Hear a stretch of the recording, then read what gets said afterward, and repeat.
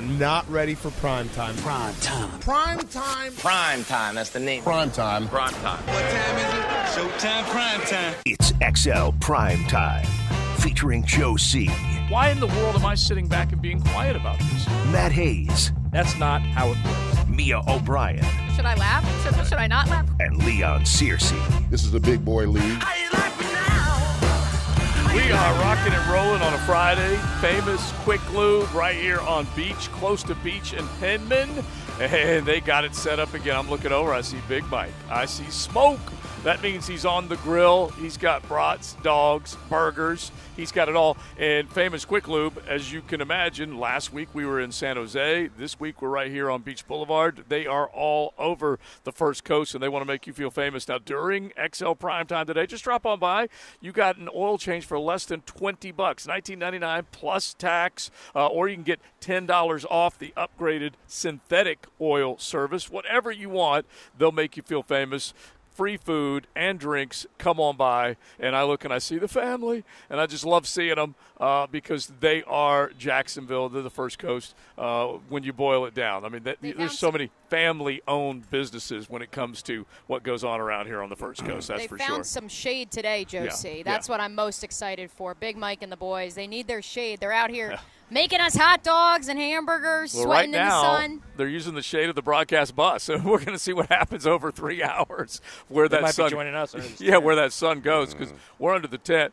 We got Big Patrick Young coming by in the 2 o'clock hour, and he certainly knows about the sunshine here, playing at Providence back in the day. But I said, bro, we're under a tent. It's going to be a little hot. You got the towel, Leon? I don't have the towel. You don't have the towel? I've dropped some LBs, so I don't need the towel as much. Oh, okay. Okay, I love it. You know, when you feel a little slight in weight, you don't sweat as much. You got your big water jug? I got the water jug. You probably dropped more than a few with that flu, too, huh? Probably, yeah. I'm feeling a little light on my feet. All right, now we got a bunch to get into. Jaguar-related stuff, NFL-related stuff. College, PFF did an interesting thing ranking the best quarterback coming out of each college season going back about a decade, so it's worth getting into. But, one of the biggest pieces of news as we were rolling up here was Russell Wilson apparently trying to cause a coup in Seattle. At least that's the report from The Athletic, that he was trying to get Pete Carroll run out of Seattle, which is kind of interesting. And this is, of course, when it went down that he was ultimately traded to the Denver Broncos. He was trying to get the general manager, John Snyder, out of there. Anyway, The Athletic is the first one to report this. And this one I don't think will die easily. I don't think this one will go away quietly. Well, I enjoy the headline from The Athletic on this report, courtesy of Kalen Collar, Mike Sando, and Jason Jensen, which the headline reads, "Too much influence, too few wins in disorganized disaster of a first year with the Broncos." Yeah. And look, Russell, with everything that he did up in Seattle, they won a Super Bowl. They almost won another. Were it not for Malcolm Butler and a great read and play, they were seconds away from it. But anyway, he did a ton in his first 7 years in the National Football League, and with that wielded a lot of power. But, Leon, when you hear someone might be trying to take down a coach and a general manager, what do you think? Well, I mean, behind the pretty teeth and the nice hair and the beautiful tan, Russell Wilson is coming across as not so good of a guy. Because I remember when he was playing that there was issues with the defense in him and the coaching staff, and had the Legion of Boom ran up out of there because the Legion of Boom, the defense was saying that the coaching not the coaching staff, Pete Carroll was showing favoritism towards Russell Wilson, even during mistakes, even during practice, and that kind of offended some of the guys on the defensive side of the ball, that ultimately led to their demise, that ultimately led most of those guys shipping up out of there. Right. So, I mean, this whole thing with Russell Wilson seems to be coming full circle, that a lot of the issues that Seattle had a lot to do with him. Yeah, when you think of that, look, Pete Carroll had a great run. But if he did empower Russell too much, and most great quarterbacks do get empowered, let's not miss that part of this. But if he was pulling strings and trying to make other things happen because he didn't like the situation, this story coming out, I guess, doesn't necessarily shock me. I guess, but I mean, are we just going to let the elephant in the room just sit there and not even I mean, Russ Wilson has not been the same player the last 2.5 years. You know how outspoken I've been on that. He's just not even close to the And same he tried player. to blame it on the offensive line and the weapons and It's- everything else the so first year. There's a lot more moving parts to what's going on there than just that. I mean, the fact that Russ doesn't play like Russ is a critical factor in all of this. Right, but here's what you got to add together now. Remember this. If he did this, he tried to undermine leadership, tried to get the GM bounce, tried to get the head coach bounce. He ended up getting a $250,000 deal out of this. Yeah, my whole issue. $250 million. My whole issue with Russell Wilson is over the last couple of years, if he's been wielding this kind of power and the team has been sucking, then that power should have been taken away from him. Mm-hmm. I mean, he hasn't been playing up to par over the last, At least the last 2.5 years. Yeah. But he's been still. I guess he's still been trying to wield that same power that he had early on in his career. He's just not the same. But player. if you're a franchise, like if you're the Seahawks and you see what he's done in the past, you're not so easily to quickly give up on him. I guess is the best way to say it, because you see how Brady's playing well as the age increases. How Aaron Rodgers had his 2 best years prior to this year, the previous 2 years. They're getting better. Quarterbacks are more protected. They're getting better. So if you're the Seahawks and you have a franchise guy, you do whatever you can to make him happy, even if he truly is declining. Here's my thing from that athletic report, which you guys should go read because they talked to 15 different Broncos players, some of them anonymously, some not. And so obviously they're getting insight from inside of Mile High. So you definitely want to read it. But when they knew this story was coming, Leon, a lawyer for Wilson, for Russell, wrote a letter to The Athletic characterizing the assertion that he called for Carroll's and Schneider's firing as entirely fabricated. All right? The Seahawks declined comment for the story. Hackett and Broncos GM George Patton declined comment through representatives. Yeah, it's funny that if you are going to do a story, why would they get intel from the Broncos players over over a story that happened in Seattle? I don't know. More so it's for me the fact that the Seahawks declined comment. I think that's them. They're no smart comment. It's not their player anymore. They are smart to stay away from it. Just right. let this thing. That's the thing that gets me. Let this thing, go up in flames, its own way, and them not have anything to do with it. But them not saying nothing, it makes Russell look even worse, doesn't it? I kind of feel that way. I mean, because if they could have just said, you know what, there's no truth to it. There's no truth to it. That's fabricated. I mean, Russell Wilson, when he was here, I mean, we loved him. He was endearing. He was well respected by the organization. But them not saying anything, they like almost implies that they did have issues with him. Yeah, and he wouldn't have been the first guy to try and mount an attack against leadership in any organization. We've seen it happen in a bunch of different places. Guys have gotten canned because superstars have basically mandated it. It hasn't always worked, but in this case, like we said, the eroding play of Russell Wilson in large part is probably what had John Schneider and Pete Carroll looking around going, is this the time to unload him when we can get the most for him, which – it was the right move on their part. Yeah. Look, the guy ain't the guy anymore. They're going to have a top 5, or was it top 5 or top 10 pick? Yeah, top 10. Top 10. It might even be in the inside the top 5.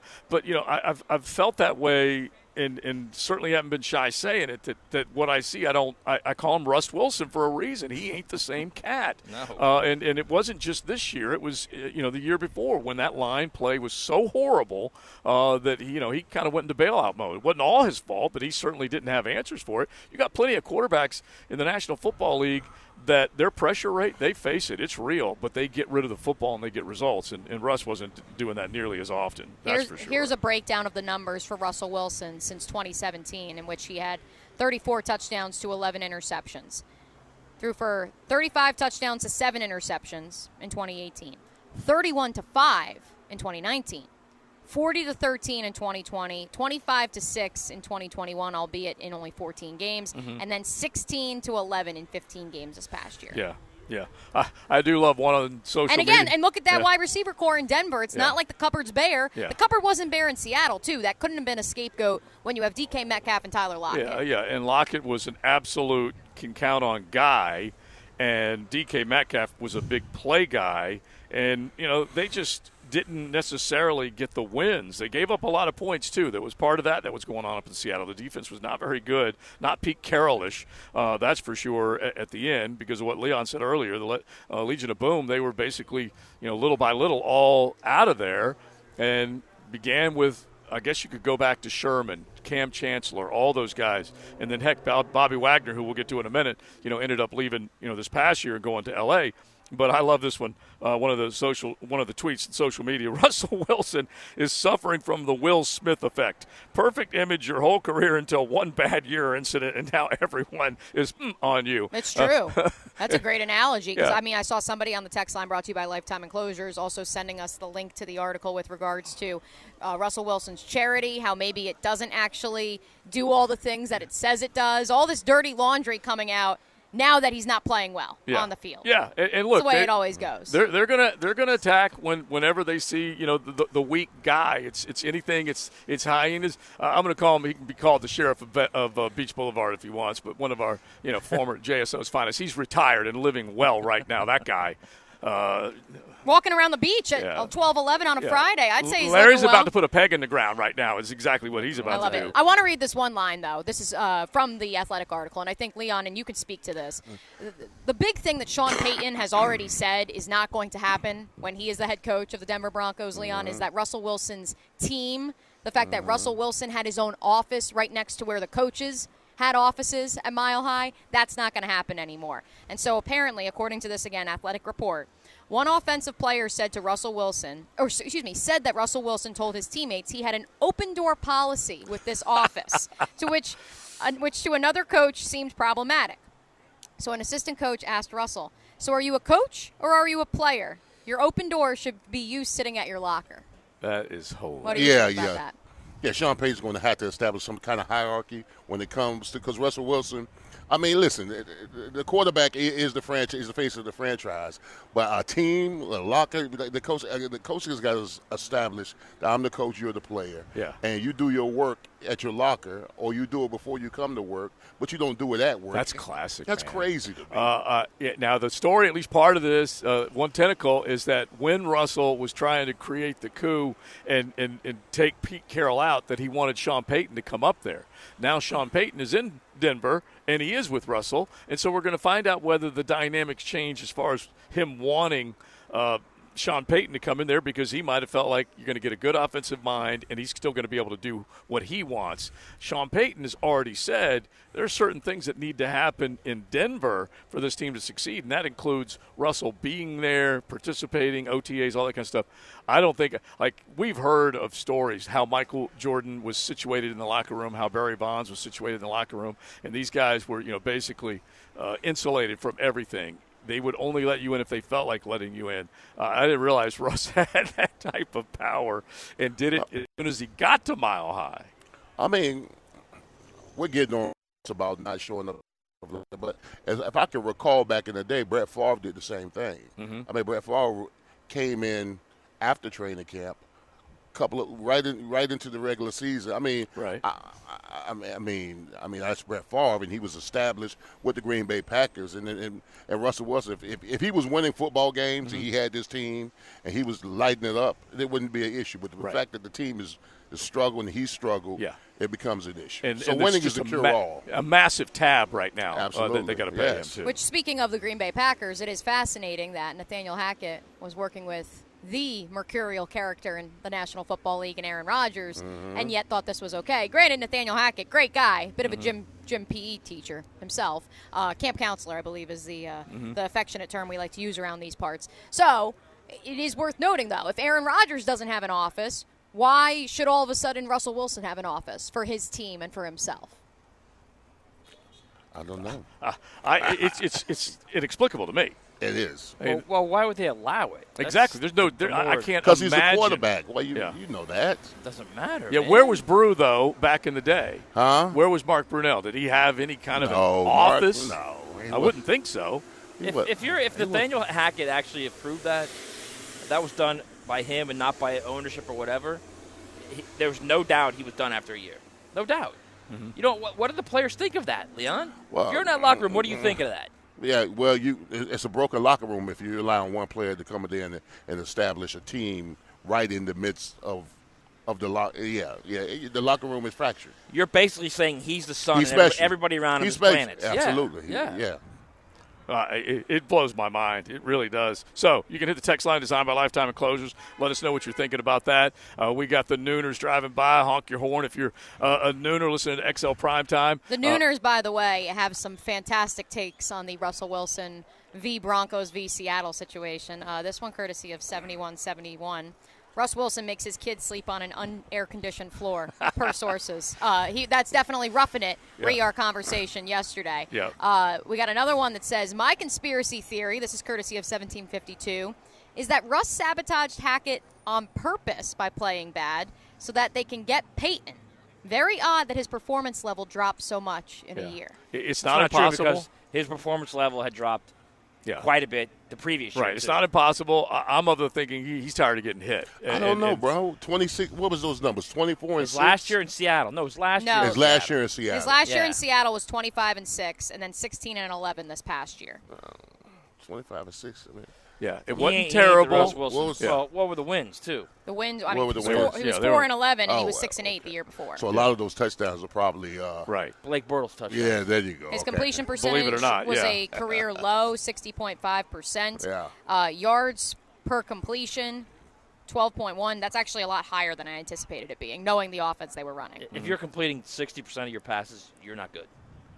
That's a bad number. Well, yeah, and look, that's where Trevor needed to get from. Yeah, because Trevor was like 50-something. Yeah, right? he was 59, something like that, and that's where he needed to get from. He needed to pull himself up, and you're seeing a lot like Justin Fields, all sorts of debate about what's going to happen with him. His completion percentage is way down. Had to run for a lot of yards. Here's the thing, Matt. I mean, a lot of those completion percentages are skewed. Because a lot of those passes are like quick little 2 or 3 yard out. Yeah, sure. So, I mean, if you're throwing 70-75% completion rate and a lot of your passes are just 2-yard outs and stuff, quick passes like that, then your completion percentage is skewed. Okay, and then let me put it to you this way. Please. You ready for me to blow your mind? Oh, I'm ready. If you're saying that all these are short little dumps and quick little speed stuff. I'm not saying all. I didn't say all. Some, yeah. Go ahead. So then your completion percentage should be much greater than 60%. So if you're taking away those quick little outs and those quick little speeds, then what's his completion percentage? Yeah, and then you can look at the yards per attempt, because which is pitiful, I'm sure. They do play defense, which means if they're beating you on those I know they do. quick little But routes, my point is if they're going to press you, and then you have to go long. I don't disagree with you on that concept. Yeah. So let's just say a guy that's completing 68 is, in real terms of throwing the ball down the field, is completing 62. Mm-hmm. So if you're completing 60, in real terms, throwing the ball down the field, you're completing low 50s. Mm-hmm. It's not good. Yeah. Oh, no. That's falls in the old no bueno category. All right. Now, what is good is free lunch. And you got dogs, burgers, brats, Big Mike, all of them sitting up right in front of the famous Quick Lube right here at Beach, close to Beach and Penman. And so you drop on by, say hello, grab yourself a nice lunch, get you that $19.99 plus tax oil change special. Remember, they got 14 famous Quick Lube locations around town. One seems like everywhere you turn, they're going to make you feel famous. They don't work off of that commission stuff. They make sure that they take care of you, and they can handle anything, automotive maintenance. You can do the battery check, AC check, all that stuff, but drop on by and take advantage of that special today. We'd love to see you right here at Beach and Penman. So if you're looking at Russell's numbers, and this is just throwing out there as far as what's happening with the quarterback front, because Lamar's still got a decision to make, all these other guys. Kyler Murray got 103 guaranteed at signing, 189 million total guaranteed. Russ got 124 guaranteed at signing, 161 million total guaranteed. And that is a massive amount of money. And we were talking about it either yesterday or the day before, that the possibility exists that Lamar's going to basically go to the wall to get it 100% guaranteed, whatever that number ends up being. What do you leave on the table, 133 million? Yeah, 133 million left on the table. Yeah, you might be able to argue that number, yeah. And so he had, I think it was 160 to 180, somewhere in that neighborhood, fully guaranteed. But 133 is what you're saying right there at the as soon as you sign. Yeah. And so he did leave that out. So I guess we got to figure out where he's going to go. But all these things are just kind of hanging in the balance. And just on the subject of Russ, how good will he and Sean Payton be? Will they be able to, collectively get back together? Russ ain't that old. But he just looked a little old this past season. Well, how good will Sean Payton be? Yeah. I think he'll be good. I do too. But it's, you get out a year, you come back in. We've seen this many times where guys get out, they come back in, and they're not the same guy. That doesn't mean he's not going to be the same guy. He's one of He's we're talking Sean If you're Payton looking here. right, if you're looking at coaches, here, you're talking about one of the greatest of our generation. Yeah. I think it's very fair to put him into that category. But you're also talking about he's going into a completely different franchise right now. He had the Saints set up how he wanted them. Yeah, he did. He had the structure of the organization set up how he wanted it. That's how they were consistently either in the playoffs or hunting for the playoffs or hunting for much bigger things year after year after year. Now he's got to start all over with this franchise. He's got to build all over with this franchise. We had one, our coach, Doug Peterson, did the same thing. Had to take a year off. Sometimes these coaches, they're so entrenched into the game planning and the football that sometimes they just need to exhale, give themselves a year off. Doug Peterson came in to a fledgling franchise, in which we were, and kind of breathed some air into us. You know, reinvented our quarterback, got our defense playing well, with nice little run, all that kind of stuff. So the expectations here are much lower than the expectations in Denver. Right. But also, what's the common theme between all three of those? Maybe not so much Denver. It had been completely torn down. When he got to New Orleans, quite literally, because of Hurricane Katrina and also the fact that it had just been so abysmal with the Saints organization for years, it was down here, much like the franchise in this town 1 year ago. With Denver, it's interesting because it's been torn down. It's a brand-new ownership group, but they have all these pieces. They have these personalities. They have Russell Wilson. And so that's the question I have, Leon, as far as rebuilding it in the image of the Saints. He literally started from nothing.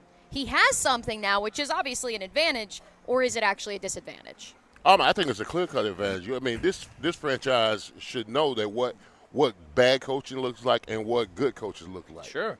I mean, this season alone should let you know that the fact that when you have a good coach who has good assistants, who has a plan, who has an agenda, that you can win some ball games. It's the truth. It really is. And it just so happened both coaches, Sean Payton and Dougie Fresh, both got Lombardis. Yeah, but the difference is his quarterback spot.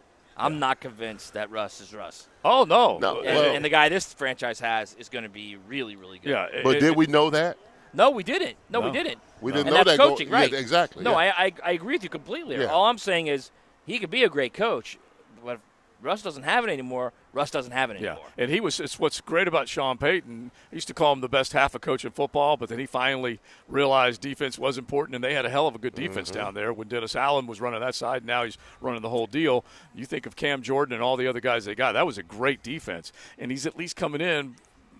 Not all the pieces that they would like to have on that side of the ball. They let go of Bradley Chubb, and a few other moves were made. But they still have some really, really good players on that side. Got a good nucleus, yeah. They got a good run game as long as their running back comes back healthy, because that certainly was not beneficial to what happened to them offensively last year.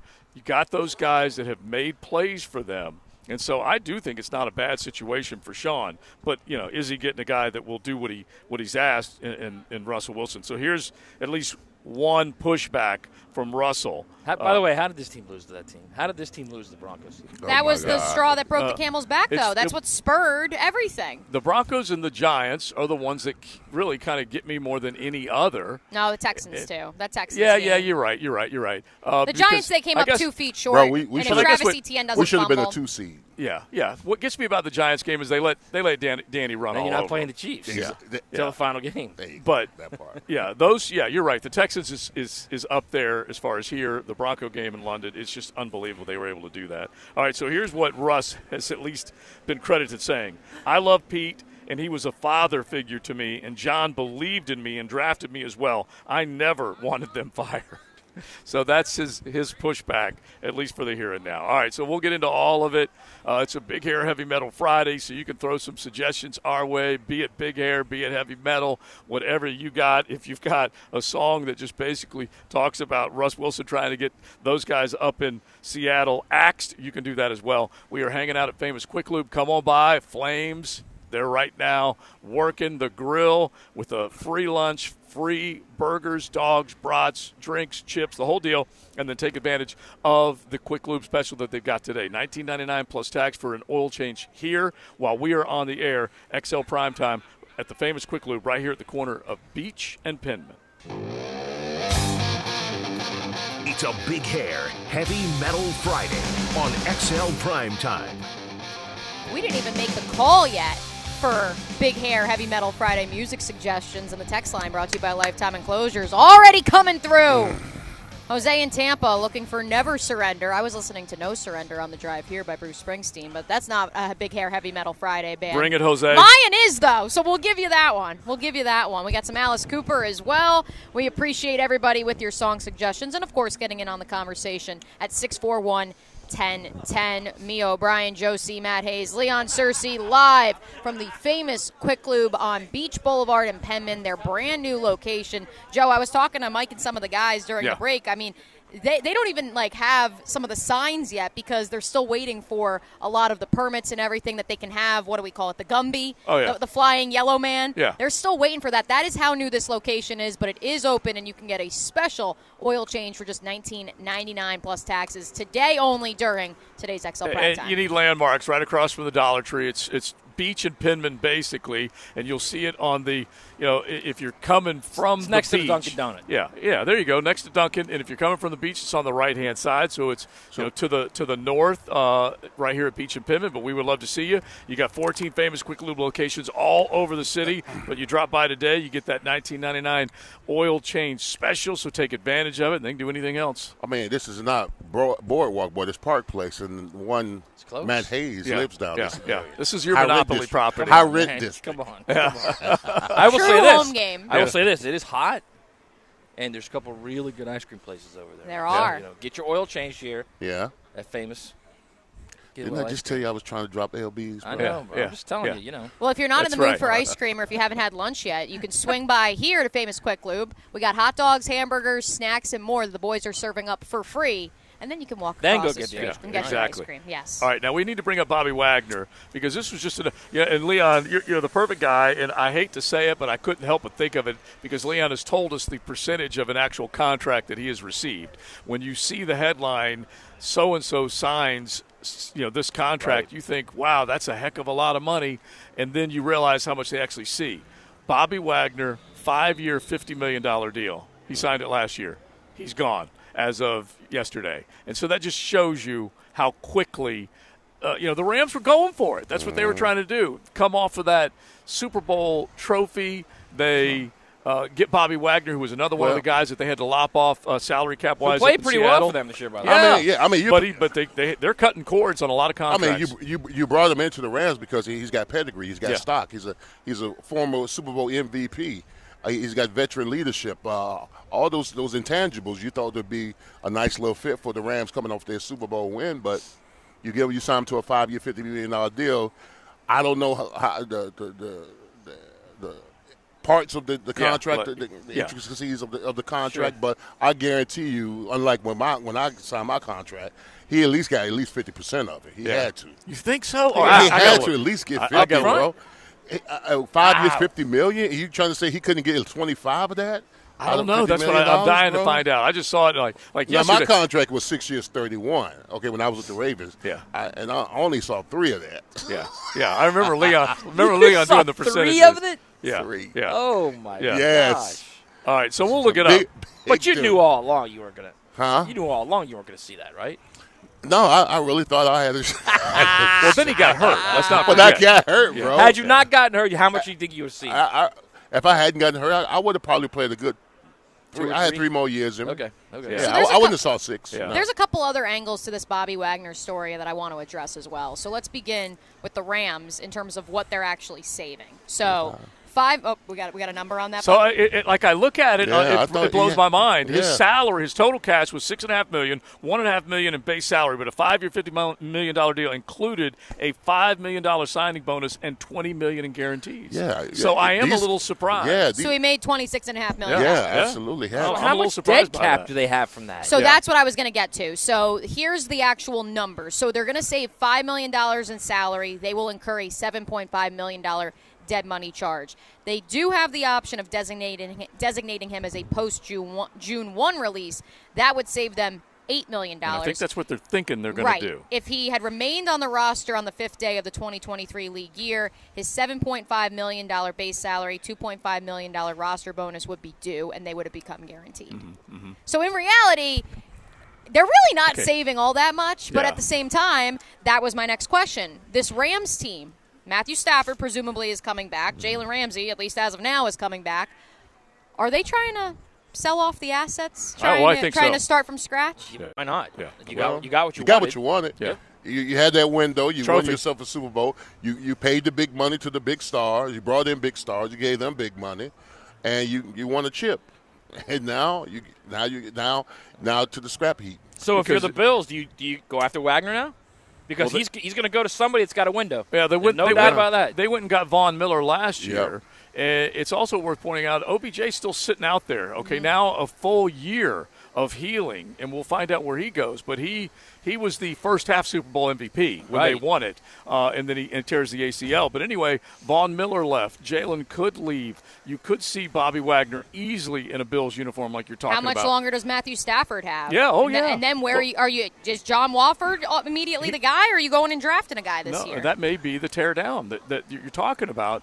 And basically, there are 2 or 3 teams that are looking at the reality. Just so happens the LA Rams were the fortunate one to get the Lombardi. Yeah. So they, at the very least, if anyone's going to be excused for tearing it down, it's going to be them. They spent their money correctly. Yeah. They And saw the window and they spent. Imagine if they didn't get the Lombardi. Oh my gosh. Oh my goodness. Now Right? it's like they have gone. Give I don't away know, 4 first-round picks. Yeah, I don't know what the Oh. And all number that is, money? but they've gone basically 5 or 6 years without a first-round Yeah. pick. Now they will only have 2 first 2-day picks, none in the first round still, and they only get a couple in the second round, a total of 9 over the course of the draft. That's it. That's all they've got. So They- you think Bills are next up in terms of screw the picks? We're just going to sign guys. We're in our window. It feels like that's what they It's might closing. be trying to do.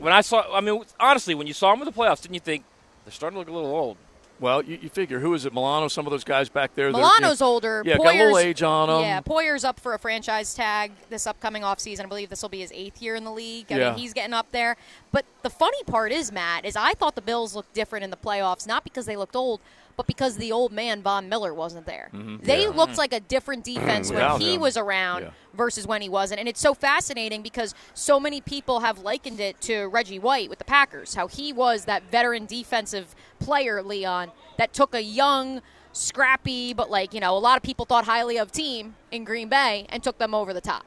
Yeah, you're absolutely right. And then Gregory Rousseau, he was a disappointment because he had a phenomenal year. And then the playoff time, That's it was a true. no-show. Yep. Absolutely no-show. So that lets you know that Von Miller's presence was missed, especially in that playoff game. I mean, you're talking about a guy who's a disruptor. I mean, his sack numbers have never been like as astonishing as they were early on in his career. But I mean, he gets pressures on guys. Yeah. I mean, the quarterback is concerned where he's at, whether he's on the left side or he's on the right side, or if he's interiorly open. They're running 2-man or 3-man games against him. I mean, he's just He made I Russo. don't disagree with that, but I will say this. By the end of the season, they had 1 wide receiver. Yeah. I mean, they signed Cole Beasley again. yeah. They had 1 wide receiver by the Yeah. end of the season. And so that old term, it may not be like perfect, but it may not be that far Old off might either. not be the right Right. narrative, but they certainly aren't the same team that they were 2 years ago with that Yeah. epic Chiefs game. They're just And not. add- Or and add week to one it, that whipped up on the Rams. yes, That's not the same team that we saw in the playoffs, 5 months later. Yeah, they won all those games early, remember? And they They felt beat the really Chiefs. good about themselves, beating the Chiefs, beating the Rams, all of them. And everybody felt really good about him. But I'll keep saying this until he changes his game. He is dynamic. He is scary good. But Josh Allen does not protect the football. He doesn't. He doesn't protect the football. And it's going to come to where it's going to be a real frustration for Bills Mafia, for Sean McDermott, for whomever. Because how can you take the ball out of his hands and tell him not to do what he does? Well, you But, can't. Yeah. You just can't. Yeah, that's who I he mean, is. he does too much away from the pass Yeah. game to Yeah. help your team, to pick up critical first downs. Yeah. Yeah, but he can't be your leading rusher in the playoff game against the Bengals.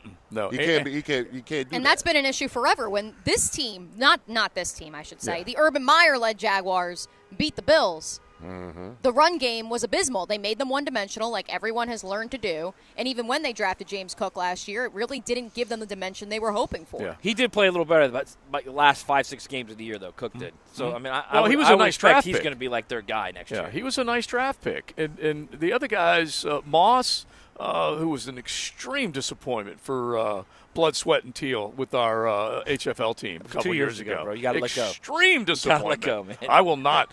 Listen, those fantasy failures live with me. and so, anyway, both of those guys that they had in the backfield made them want to go out and draft James Cook. because they needed to get somebody else. And it looked like through the draft they were paying attention to that part of the offense. But then they went right back to, Ken Dorsey was calling plays. It didn't matter whether Brian Dable was calling plays or not. They still were going to run the hell out of Josh Allen and not look at that backfield as one of the main pieces that they needed to have. Which, let's make this XL Primetime a bit like Goosebumps. The teenage series where you choose your own adventure. We could circle back to Bobby Wagner because I have another point on him that I do want to make at some point during the show. Or we can discuss Josh Allen, the fact that he is a battering ram. Mm-hmm. We've seen battering rams in the National Football League before, i.e. Cam Newton, and we've seen their careers really, peak early on and then not make it past year 7 or year 8. To which, did you guys see what Jeremy Fowler of ESPN said yesterday? No. So, on ESPN yesterday, Jeremy Fowler explained that some NFL teams have a first-round grade on Anthony Richardson, while others have a fourth-round grade. He calls it the biggest variance league-wide he's ever seen on a quarterback in all his years. One NFL executive told him that Anthony Richardson, quote, is Cam Newton and Justin Fields combined. I say that with the regards to Josh Allen. No way. Both Cam Newton and Justin Fields, at this point in time, for Justin Fields at least, are battering rams. How much? I think that's where the variance exists because I think teams are getting smart and they're seeing. Granted, Josh Allen has a cannon of an arm, and not that Cam Newton or Justin Fields do not, but they're seeing the shelf life, Leon, of those type of quarterbacks and saying, why would I spend a first-round pick on that player? Well, to say Anthony Richardson is Cam Newton is absurd. Cam Newton is one of the most dynamic college quarterbacks to ever play the game. May have been the best player in the modern era. Ever played the game. Yeah. The season he had at Auburn is phenomenal. You could easily make an argument he's the best player in the modern era. Anthony Richardson had one. Did he ever have one of those seasons? No. He might have had a game. Did he have a it wasn't in the highlights. trophy? He had highlights. No. He had highlights. He played well against Utah, played well against Texas A&M. Hang the banner. I see what he's saying. He saw the size and the mobility and all that kind of stuff. Listen, all it takes is one team to fall in love with him, and he's going in the first round. Yeah. That's all these. The fourth round grade, the first round grade. All it's going to take is one team to say, and one coordinator and one coaching staff to say, okay, he's phenomenal. Grease board. He's probably going to be phenomenal on the grease board. And a wait till after the combine. Huh? Wait till after the combine. Bro, after the combine, if be a he lot of tears it people up, saying, he might be projected top 5. Yeah, which will be nuts. And I like the way that Fowler's putting this, is that we're talking about a guy that will make you, combine eyes, they'll make you fall in love with him because of all the measurables that he's got. And then you basically risk your job security and your team's future on him, and then he completely either implodes or can't do what you need him to do. Look, we have to actually address this because it's out there right now, okay? Is it Anthony Richardson or is it the guy who is his quarterback's coach, offensive coordinator, play caller, whose decision when he got looking for a quarterback this offseason was Graham Mertz? Yeah.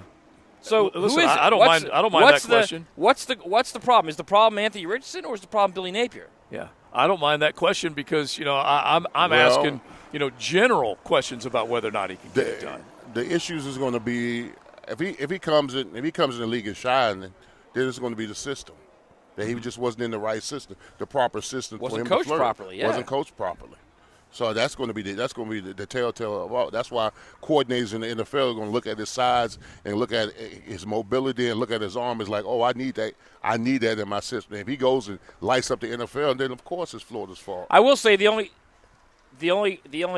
other side of that is Levi Lewis was fantastic in that offense at Louisiana.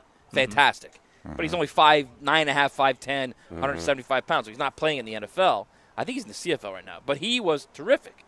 He looked fantastic in that offense. So is it the offense? Is it the coach? Or is it the player? And I think that's what's going to happen. He's going to go crush it at the combine. And then people are going to start to get him in his individual workouts. They're going to get him on grease boards. And if he crushes it on the grease board, they're going to say, wait, this guy can do it. It's going to be yes, and yes. Right. Which will be nuts. It's going to be Billy Florida in the system. And I'm telling you right now, I'm sorry. Yeah, you're good. You wait and see. If he goes and crushes at the combine and he has great individual meetings with teams, like a week and a half before the draft, you're going to start seeing stories coming out. It was the Florida offense. It was the Florida coach. That's the reason why. That's what Billy needs. A little bit more heat. Yeah, a little more pressure. Right, and then the Gator fans will go nuts. Well, speaking of Billy Napier and the Florida Gators, Another. do want to note that according to Jacob Rudner of 247 Sports, Corey Raymond, of course the crown jewel of Billy Napier's coaching staff, has now been promoted to overseeing the entire secondary. He was the cornerbacks coach this past year as well as associate head coach, but with safeties coach and co-defensive coordinator Patrick Toney leaving to join the Arizona Cardinals, now Raymond is the secondary director, let's call him. I did not think that you could create more titles and more business cards on coaching staffs than what Billy Napier's done, and he has succeeded. My guess is someone went after him. Yeah, and Corey Raymond was a nice pluck from LSU, remember? Great pluck. So he's a highly regarded, Yeah, not only really good not coach. only coach of corners, but a recruiter. great recruiter. Yeah, really good. And by the way, they brought in some decent guys on the back end, but I love the fact that, we now, passing game coordinator is an accepted title. We have it now. Run game coordinator, we have it now. And now we're going to get those on the defensive side. And he'll get a raise. Yeah. Oh, yes. That's how you give him a raise. Yes, Because he now, quote-unquote, has a title. But he's already associate head coach, so he's already getting paid a chunk there. But, yeah, that's probably what happened. Director of the secondary. I do love that. I'm assistant to the traveling secretary. I'm director of the secondary. You are director of remote setup, JoJo. Yeah, okay? exactly. It's unbelievable. Dylan is here making Dylan's sure here. that we do Right. not get knocked off the air. But my business card is jack of all trades, master of none. I mean, it is simple as that. But it is crazy how they're trying to do it. I think of that great episode of Cheers, one of the great sitcoms of all time. And they all wanted raises, and they'd go in and demand raises, and Sammy would just give them a new title. And they came out smiling they had gotten a title. Or maybe it was Kirstie Alley, whatever her character's name was.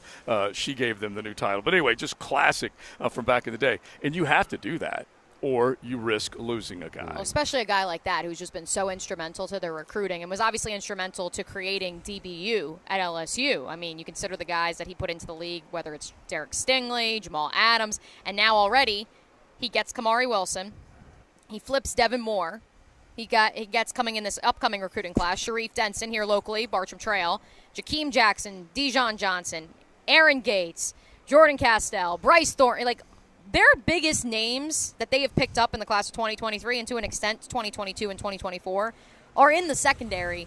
And no offense to Billy Napier, I don't think it's because they want to play for Billy. It's because they want to play for Corey. Because they know that he will get them to the National Football League. It's certainly he's the draw. He's the draw, but, a lot of these kids, the assistant coach is the draw, but at the end of the day, it's also the NIL deal, number one, of course. But it's all you got to feel comfortable with it, with the coach, too. You got to feel comfortable with the environment there at the university, with the facilities. It's a lot of stuff, but to your point, certainly Corey Raymond is the big guy. He's the guy that initiates the contact. He's the guy that says, I've done this at LSU. Look at all the DBs there. This is what we're going to do in Florida. Yeah, I agree with you.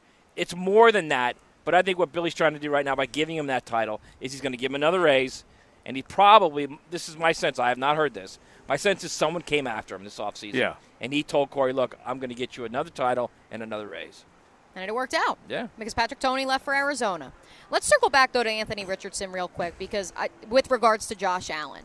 Because I'm just curious, as we're talking about these quarterbacks, whether it's Cam Newton or Justin Fields, and I'm not just, labeling all mobile quarterbacks, dual-threat quarterbacks as battering rams, because I don't think you would identify Lamar Jackson as that type of player. But I do think as we talk about the shelf life and the window for the Buffalo Bills, it's worth noting.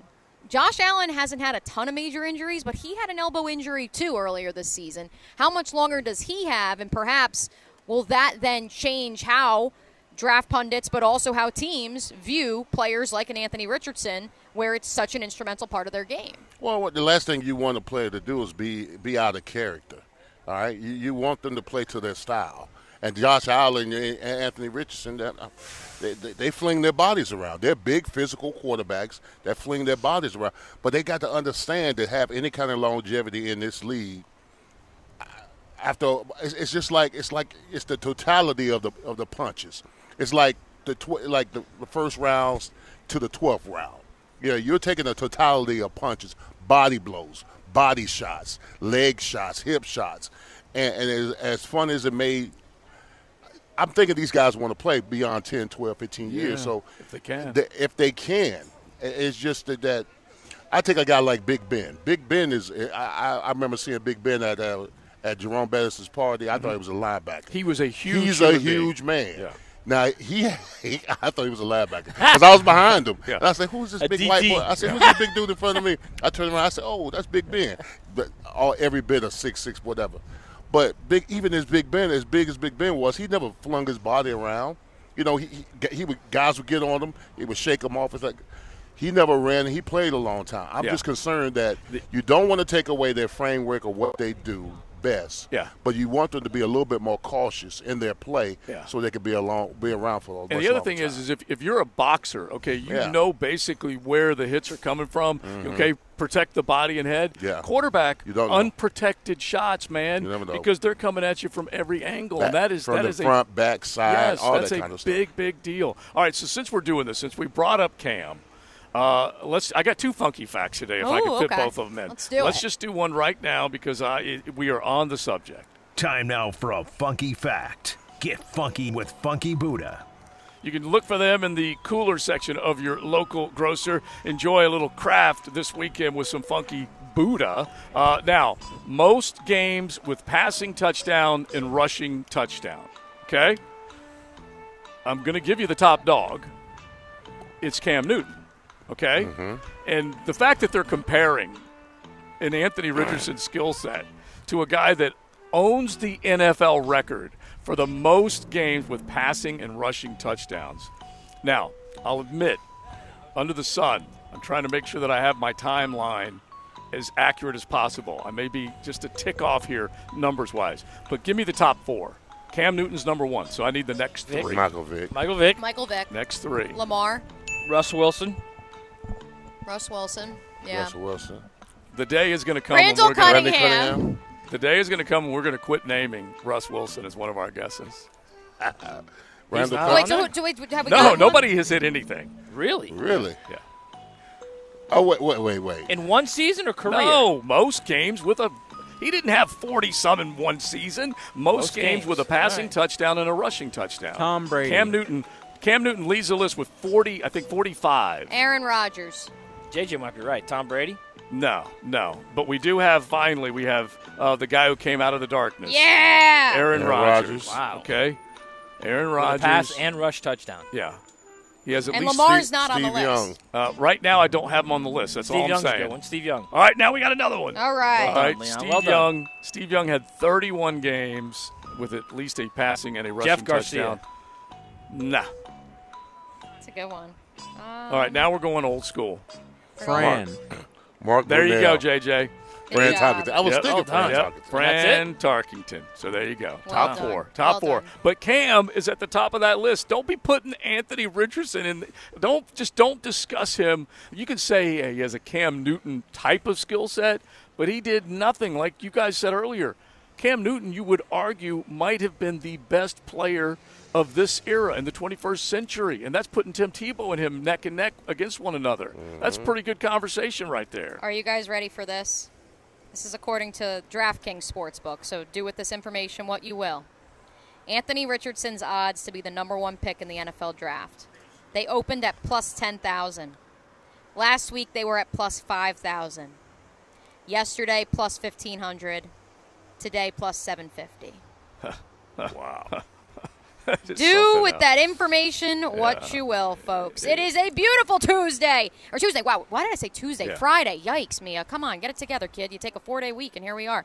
Beautiful Friday here at Famous Quick Lube on Beach and Penman. We are here until 3 o'clock. Stop on by, say hi. $19.99 oil change plus taxes for 1010XL listeners only, or you could get $10 off an upgraded or synthetic oil change. Free food and drinks. Stop on by, say hi. We'll circle back to Bobby Wagner. I know. Let me give you an update real quick. Oh, yeah. Josh Allen is matched Fran Tarkenton because okay. of the type of hits that we're talking about. So there you go. Okay, there we go. All right, well, we'll obviously stay on the subject of Josh Allen, the Buffalo Bills. We'll circle back to Bobby Wagner. Where might he be a good fit? We have Patrick Young coming on at 2 o'clock, and we also have Rick Spielman joining us at 1:40. Excited to see what he thinks of this upcoming NFL draft crop. It's XL Primetime on a Friday from beautiful, famous Quick Lube on Beach Boulevard in Penman.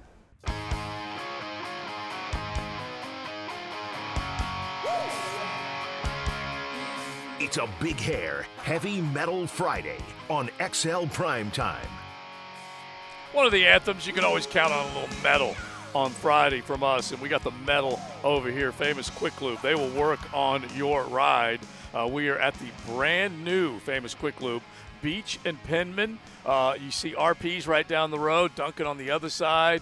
If you're heading back into town, heading west, we're on the right-hand side. If you're heading east, we're on the left-hand side, right at Beach and Penman. We'd love to see you. We got Patrick Young coming by a little bit later on.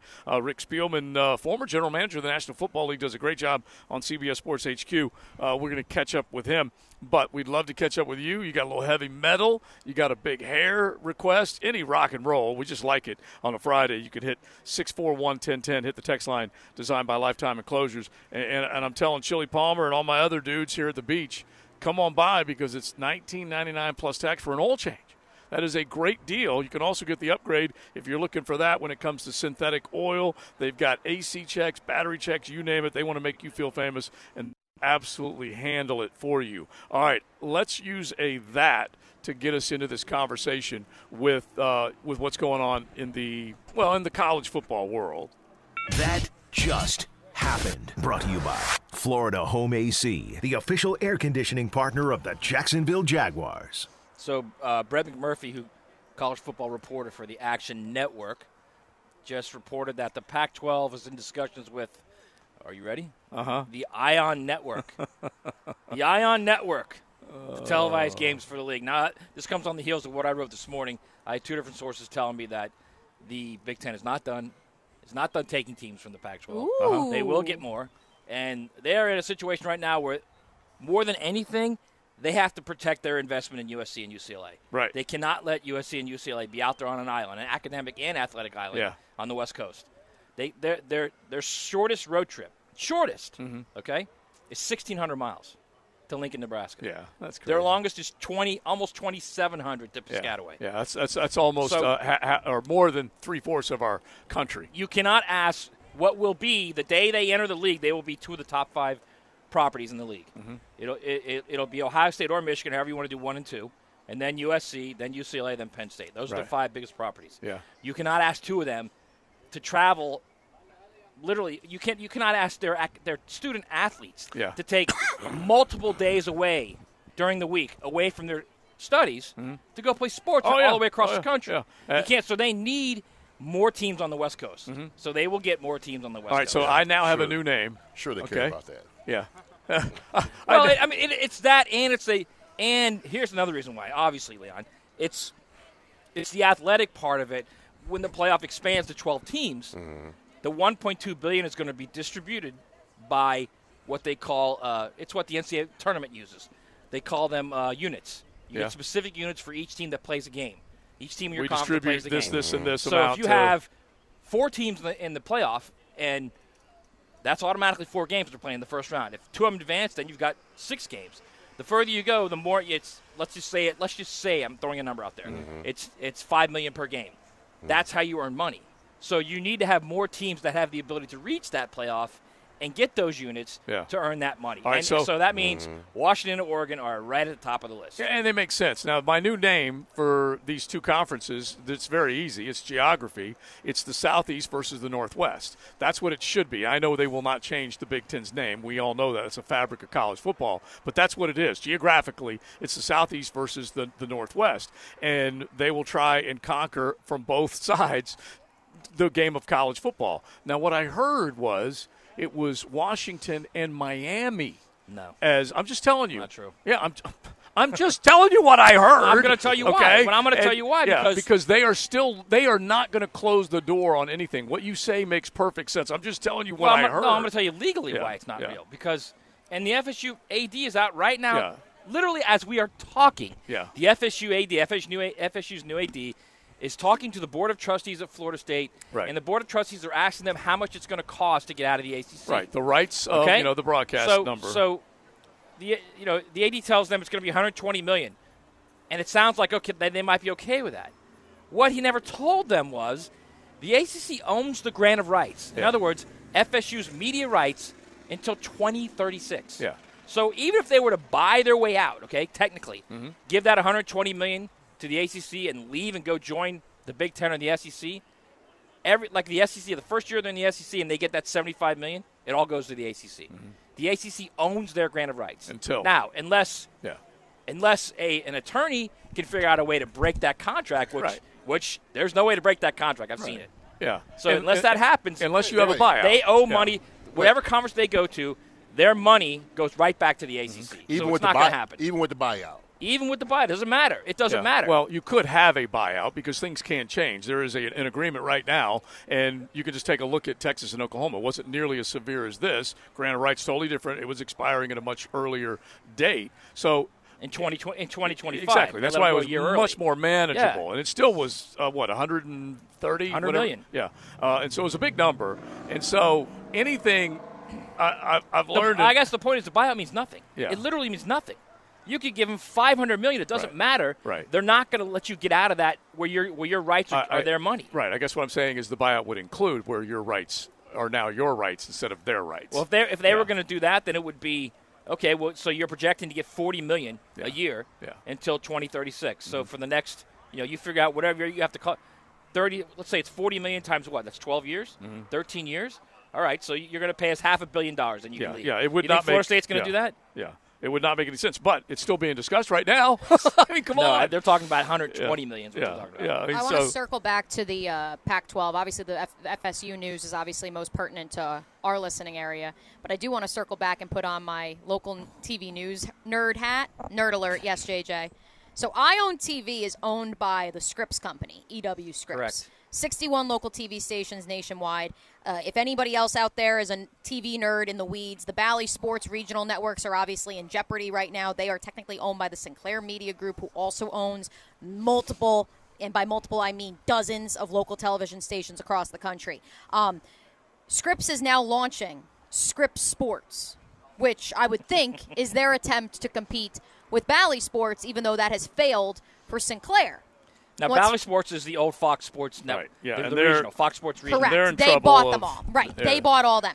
What I find was fascinating about this from, again, my local news background is that Scripps is also trying to, within each state, try to build up its own network. Right here in the state of Florida, for example, and I apologize if I'm breaking news from my former employer, they are looking to purchase one of the local TV stations here in town because Jacksonville is the one market they don't have. They are now in, because they've now purchased stations in Tampa, Tallahassee, Palm Beach. They have put a state bureau reporter in Tallahassee, and then if they get Jacksonville, that's their goal of how they could then dominate the state of Florida. They are doing that in multiple other states as well, and so that's where this Scripps Sports thing is fascinating to me, because maybe this is a better business model than just let's buy the Fox regionals and they're just going to flourish on their own.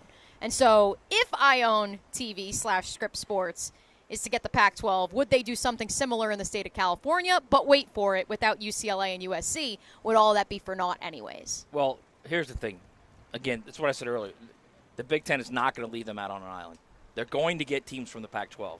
So all they're going to do is just basically wait it out. They're going to wait it out. The Pac-12 will come up with ESPN and ION and some other streaming, and they're going to say, we're going to get you $32 million a year. And then the Big Ten's going to look at Oregon and Washington and say, we'll give you $50. And that ends that. And that ends that. That's what will happen. Because they can't – it's more than just, okay, we need more teams for better media rights deals.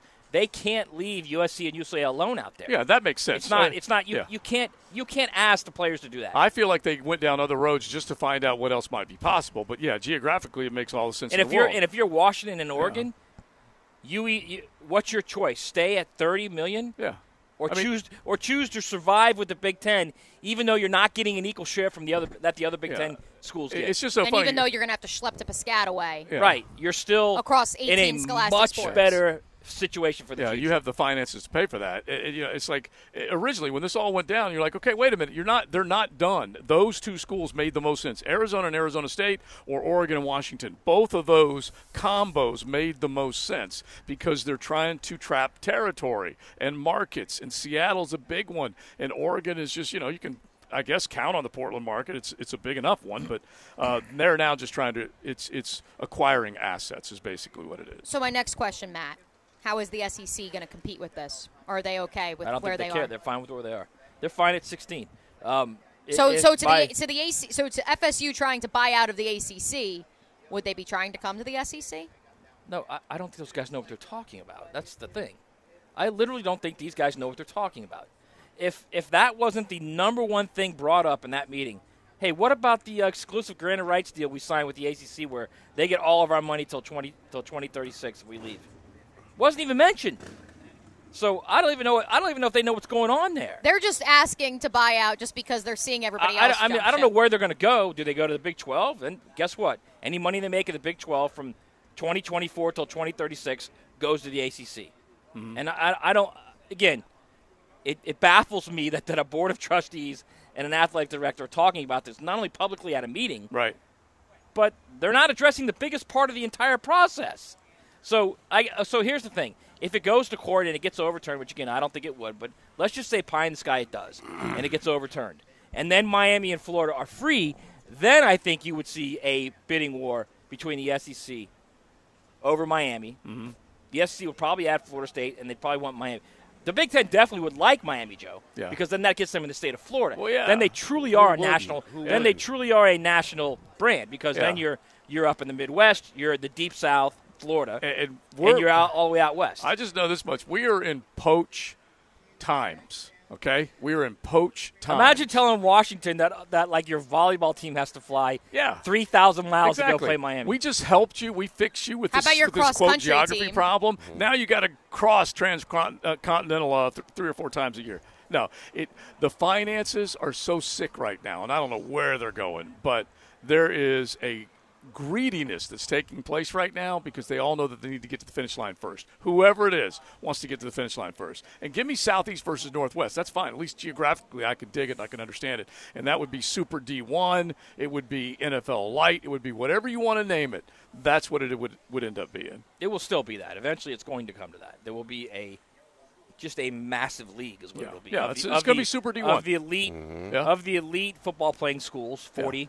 Yeah. 45, 50, and it'll just be that. And they'll put them in divisions. It'll be a mini NFL. Yeah. That's what's going to happen. Listen, we called for the Nooners, the beach types, to come over here to Famous Quick Lube. And these, Fan Cam. Yeah, these are the guys Fan that we get to show up. He's always making the pilgrimage. And he's rocking his Jags. But did he shorts. bring that Valentine's Day meal, the spread? Yeah. That's the real question.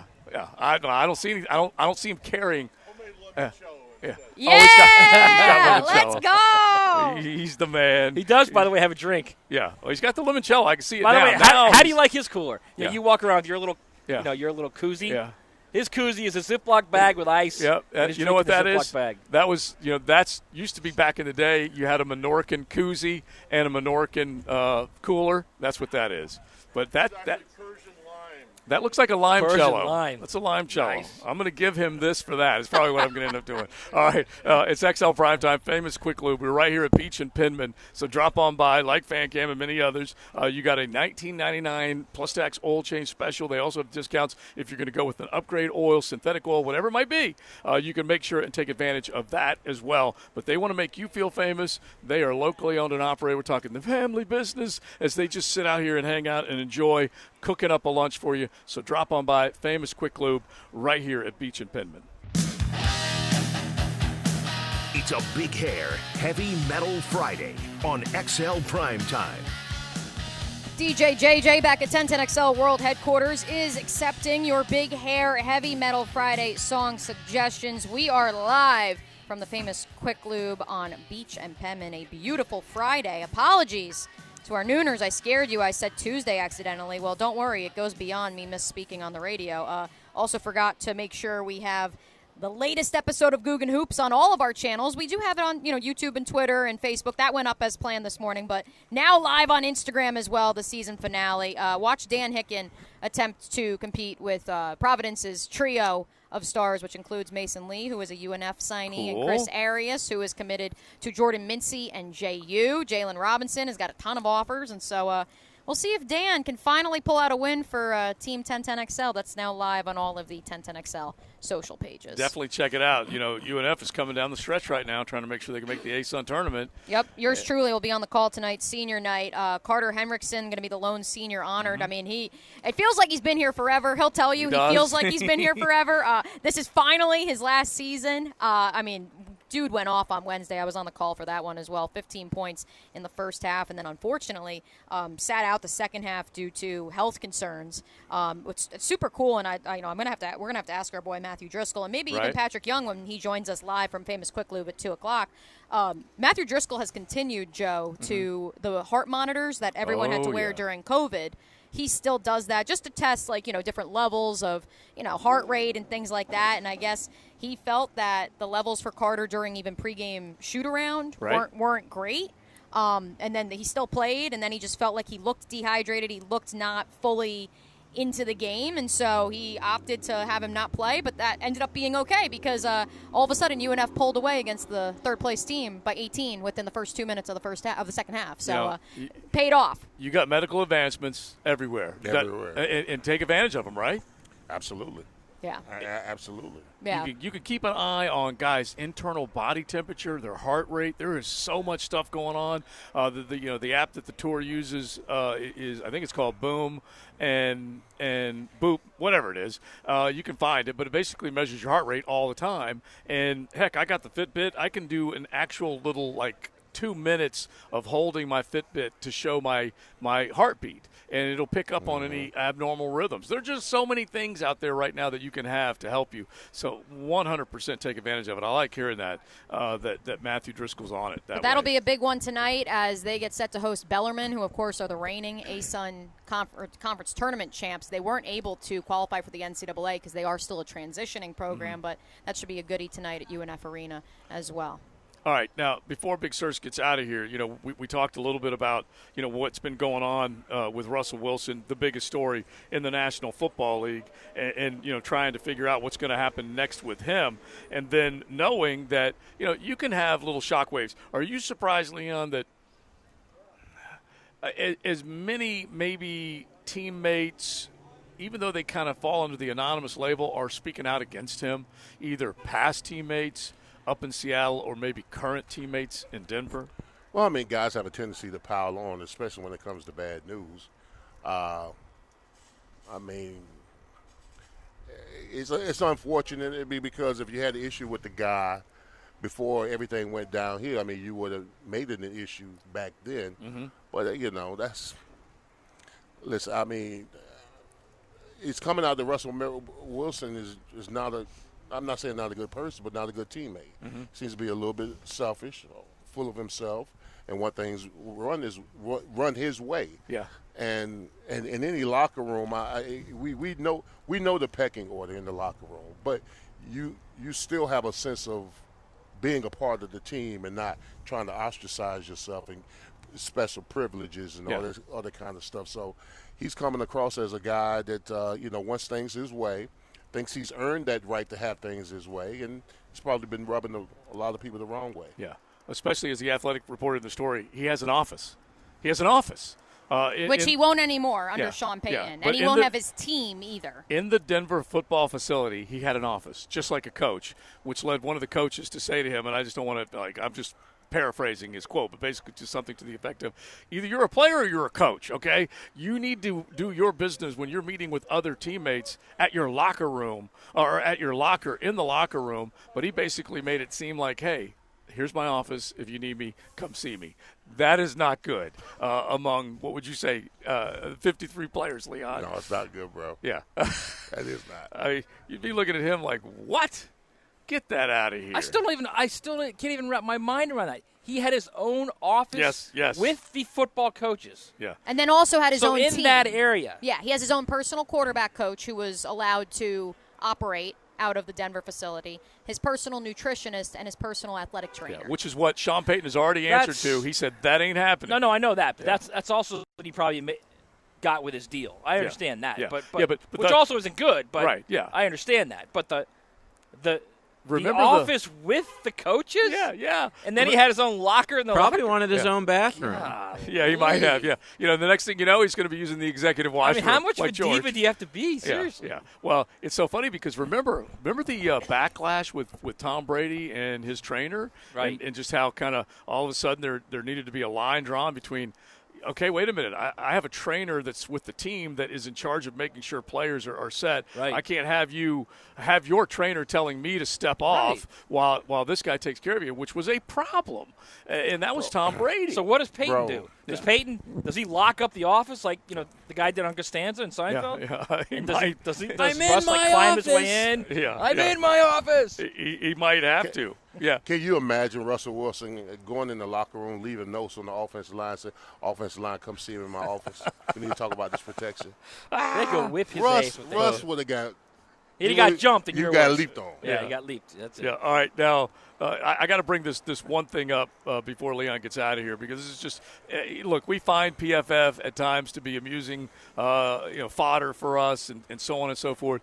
The best quarterback in college football this past season, in your mind, would have been who? Best quarterback in college football this past season. Who would you put up there? Caleb Williams. Yeah, you'd put Caleb. You'd definitely have to put Bryce, right? Bryce, yeah. PFF. Stroud. Yeah, exactly. C.J. Stroud would definitely be up there.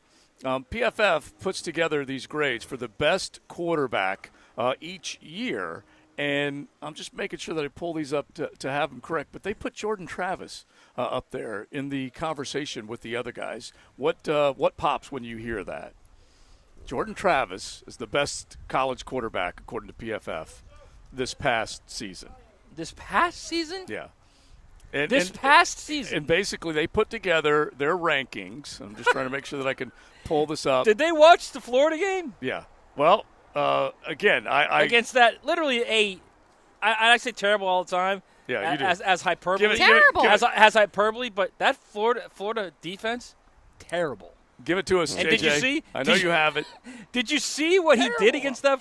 What he did against that Florida defense? Yeah. I think he completed like 40% of his passes. Yeah. It dropped But for his drastically. two fantastic off-schedule runs, Yeah. that ended, one was a touchdown, one ended up at the one. They don't win that game. Yeah. And it's so funny because he has been a dynamic runner for them and has come a long way as a passer. There's no question about it. He absolutely has. Yeah, and so I think what we might be looking at more than anything else is that he's taken this nice big leap when it comes to he was his Joe play. 13 of 30 against that Florida defense. Yeah. I think the Vandy quarterbacks completed like 75% of their passes against the Florida defense.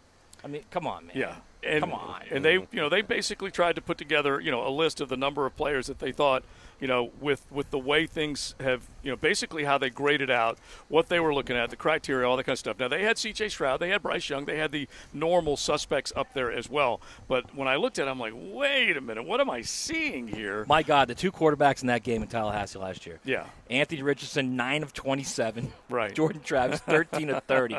Wow. Oh, 22 of 57 in the throw game in that game. Yeah. And Woo! Yeah, and Hey, so listen, when you start looking at would've those, taken either one of them. that's pretty scary. That's how bad we were.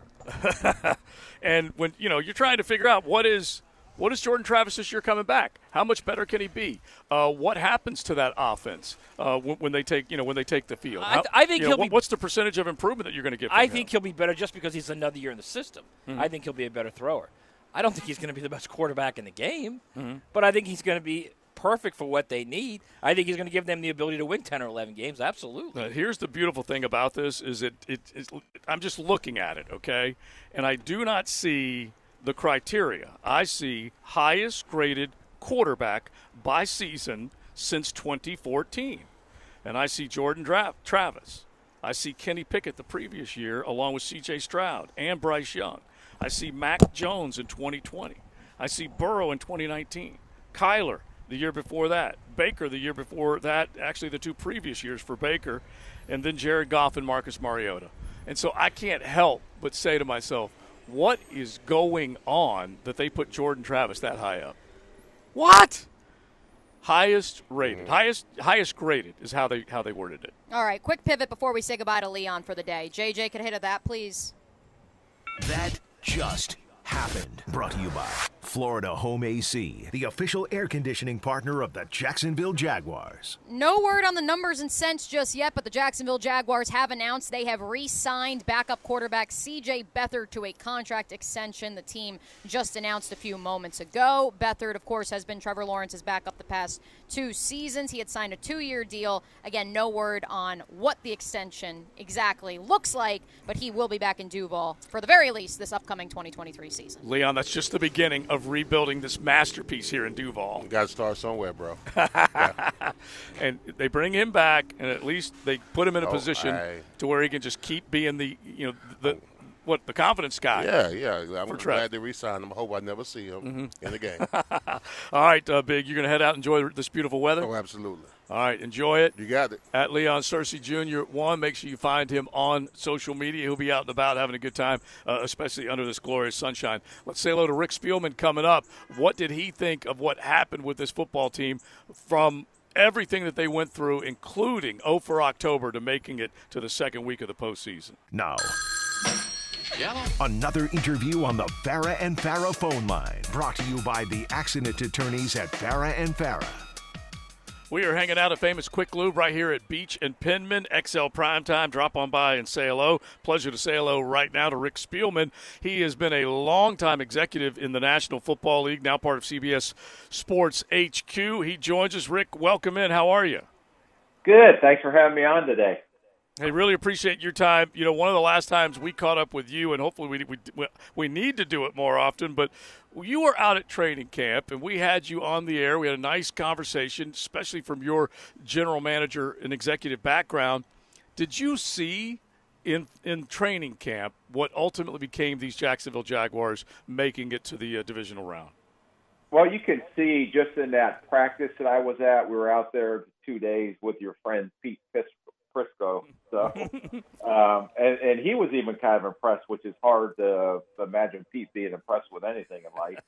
But that's a whole nother story. But no, you can tell the energy at that practice. I think the day that we were there, Trevor Lawrence didn't have a ball on the ground. The coaches, the energy level was totally different than I think it's been there in the past. So you didn't know how good it was going to be. I remember Pete was getting on me because I said they will be 8-1, or I said they'd be 500 or a little better, and he said you can't be 500 with 17 games. So I went 9-8 on their record. So I was glad to see that it come together, and they did a hell of a job this year.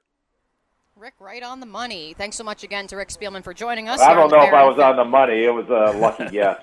Hey, all right. Hey, we'll take it. We'll take it, though. Rick, for you, your vantage point as a former longtime general manager, what we're seeing Trent Baalke do here in Jacksonville obviously was much maligned most of the past year up until the success of the last few months. Knowing what he did in San Francisco, what he's doing here, what's the perception from executives around the league with regards to what he has built and what he still has to do here in Jacksonville? Yeah, no, Trent's a great personnel man, great talent evaluator, knows what he was doing. I think the biggest thing was how aggressive they were going out and getting a lot of players, especially in the free agent market last year. I know they spent big on that. That's credit to their ownership and the Khan family for giving them the resources to do that. And almost everybody he either drafted or signed has some kind of contribution towards the turnaround season that they had. And it just seemed to get better and better. And I think that the critical point, at least following Jacksonville this year, was after that Week 8 loss, was it in London? I believe it was against the Broncos, where Trevor Lawrence, I remember throwing him that pick near the red zone and then the pick at the end of the game. But all of a sudden that seemed to turn everything around when they came back from London, because they really went on a really nice win streak there. I think they won 5 in a row after. But Trevor Lawrence was, for whatever reason, a different quarterback after that London game. And even when you watch the incredible playoff game, he threw those 4 interceptions, you didn't get the same sense of the old Jacksonville Jaguars because of who they have at quarterback. That you saw them score, I believe, right before the half, and you said, watch this. they've got a good enough team. This quarterback's good enough that he's going to be able to bring him from behind. And I think everything that they were able to accomplish this year, I think it's going to propel into next year as well. Rick, where are the holes in this team right now? And really, maybe holes isn't a good word. What areas do they need to improve to take that next step next year? I think just, if you look at overall just the back end of the secondary, I think that's one thing. They have to improve their pass defense, whether that's getting more players on the back end, especially on what they're going to do at corner. I don't believe they'll have the same type of cap space to go out and make as big a splash in free agency as they did last year. So I think it's going to be more of a build through draft. They do have in my opinion, two critical pieces, whether they're able to sign both of them or not. Evan Ingram is definitely a big part of that offense, and I think he may be more affordable than maybe, re-signing Jawan Taylor, the right tackle. And we just did a mock draft yesterday on CBS on our podcast. It's called With the First Pick. And I actually had Jacksonville, and I can see them going corner where they're picking in the lower end of the first round. Do they create cap space? If Shaq Griffin is a cap casualty, then they're definitely going to need some depth at the corner position. But I kind of went out of the box a little bit, whether it's out of the box or not, is they took the resources that they were able to have to sign Ingram back, because I don't think there is a tight end, maybe Mayer from Notre Dame, that's a very solid, going to be a really good player in the NFL, but I don't know if he creates the same mismatches that Ingram does. But I think one of those potential right tackles could be there if they don't sign Taylor back, whether that's a DeJuan Jones from Ohio State or whether the kid Wright, Darnell Wright from Tennessee, to potentially fill that need. But they're going to have to fill some of those needs in the draft this year. We're talking with Rick Spielman. You can check him out, CBS Sports HQ, also with the First Pick podcast. Both he and Ryan Wilson, another friend of the show, doing great stuff when it comes to breaking down the draft. Now, Rick, we know we got to answer the Taylor and Ingram question, like what you said about Evan, but take this pile of guys that they have to re-sign or do something with their salary cap situation. You as a former GM, how do they handle that? Restructuring contracts, making decisions on who to keep and who to say goodbye to? Well, you got to decide on who your core players are, and then they have some, decent pass. I mean, Smoot's a good football player for him. Arden Key, I thought had a really good year for him in his role, but you have to make it. You can't have everybody. So you have to decide who your core is, what guys do you want to extend. And then when you're doing your off-season planning, you can look at free agency and see where the strength of free agency is compared to where the strength of the draft is going to be, and that's positionally. So I think there's a lot of good corners in this year's draft. So if you don't address corner and free agency, and let's say they do move on from a Shaq Griffin to create some cap room, then they may be able to pick that corner up in the draft because of the depth of the draft instead of going the free agency route. Because Bradbury, I think, is going to be very expensive.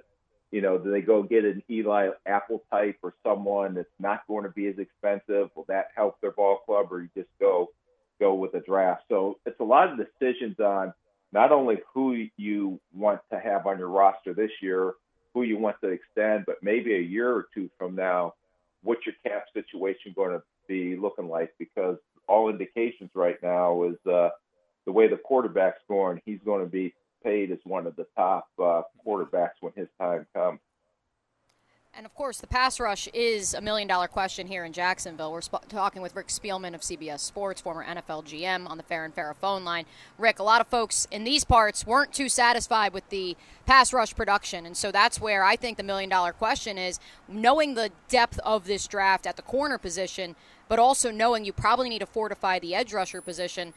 What sort of conundrum does that create where you need more pass rushers? Do you sign them in free agency versus, okay, maybe we have to take a pass rusher a little bit higher in the draft than we otherwise would have just because this class isn't as good, but also your evaluation of sack production by the Jaguars in 2022? Yeah, I think that they got better as the season progressed. I think Walker's going to even get better next year. You can see all the athletic skill set there. I think he'll continue to develop, and him and Allen got a chance to be two of the better pass rusher combinations in the league if they continue to come along. But when you do have a pass rush, it sure does help the back end. So I think they'll look at, all the things that they have on their roster, all the players that have on their roster right now. Can these guys get better? And if we do have to add, are we going to have to do it through the draft because it's going to be a much cheaper option than potentially going out and signing an unrestricted free agent, especially a pass rusher. Who knows? Maybe there's someone that comes available in a trade. You never know, because there's a lot of time between now, the draft, and when the season starts. Hey, Rick, knowing the depth that it takes to coach and manage and organize an NFL team, not even to mention the dealing with all the different egos, were you a little surprised that the coach who picked up a team that had been the worst in the NFL the last 2 years, won a division, got him into the playoffs, won a playoff game, was not named Coach of the Year? I thought he should have been definitely a consideration for that, the way he turned that whole organization around. And Doug Peterson's won a Super Bowl in a very tough market, and he's an excellent football coach and a great communicator, and the players seem to really enjoy playing for him. And when you watch Jacksonville on tape, they have fun and they play hard. And that's why you never seen, in my opinion, I never seen any quit in it, even when they went down that maybe 5 or 6 game losing streak that they had. But they never quit. They just kept on fighting and trying to get better and better. And then it really came together towards the end of the season. So he definitely should have been considered one. But Dable, what he did with, the Giants, who were supposed to be maybe getting the first overall pick in the draft this year, I thought he did an incredible job. There are a lot of good first-year head coaches that had success, but Doug Peterson, to me, is one of the best coaches in the NFL, and I think that'll continue to show as he moves forward down to Jacksonville. Last one for you, Rick, and then we want you to tell everybody where they can find you most often on CBS Sports HQ and with your podcast with Ryan Wilson. But, we say this a lot on the show. All right, we're going to make you the GM. Well, Rick's been a GM, okay? Right. You've been a general manager. So successful. So think of this, Rick, and how would you handle it? You don't have to, be gospel on the record here, but Jawaan Taylor, Evan Ingram. As we sit today, you already mentioned that you would probably go Evan Ingram and look to re-sign him. How would you handle those two players? Yeah, I would definitely probably lean towards Ingram because he gives the quarterback another viable weapon, especially in the passing game, and you don't want to take that away from the quarterback. I think there's some good tight ends in this draft, but I think where they're picking in the draft, there's probably going to be a better offensive tackle than maybe a corner there, or because the corner class is pretty deep that they can swing back around to get that corner. So anytime you're laying your off-season plan together, you have to understand the depth of those positions. And, if I know that I can get a, Darnell Wright from Tennessee, or maybe a DeJuan Jones from Ohio State at the bottom of the first, if there's no offensive tackles that we like after that, then you have to take them if that's where they're developed on your board.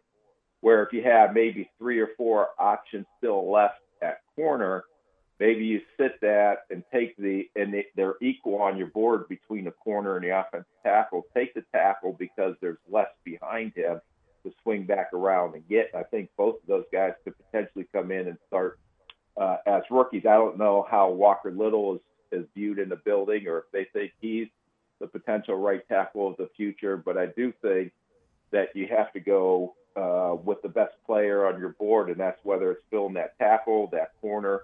And like I said, there's some good tight ends here, but I would try to get the tight end done because I think it's the most economically reasonable deal to get done at this point.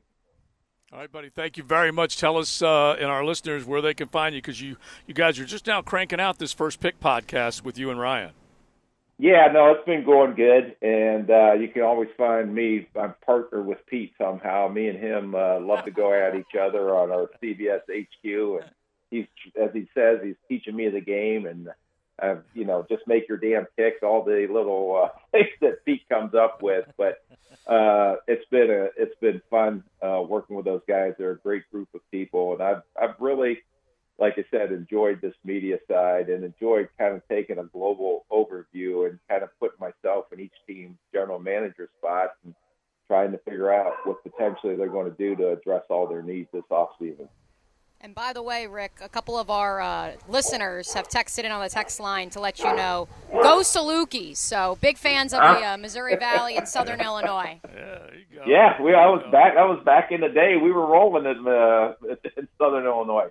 We actually we were 1A. We dropped down to 1AA and won a national championship the minute we walked out. We had like 6 guys drafted off that roster. We ended up beating Western Carolina, and they had Clyde Simmons, who was a great defensive end that ended up playing for a long time in the league as well. So, yeah, go Salukis if you have any fans out there. Yeah, Clyde Simmons was made one of the more memorable plays here in a Jags uniform back in '96. That's for sure. Go Salukis, and we could have had a Saluki in the background barking right there. Hey, Rick, thanks, buddy, man. We really appreciate it. We hope to catch up soon. Okay, thanks for having me on today.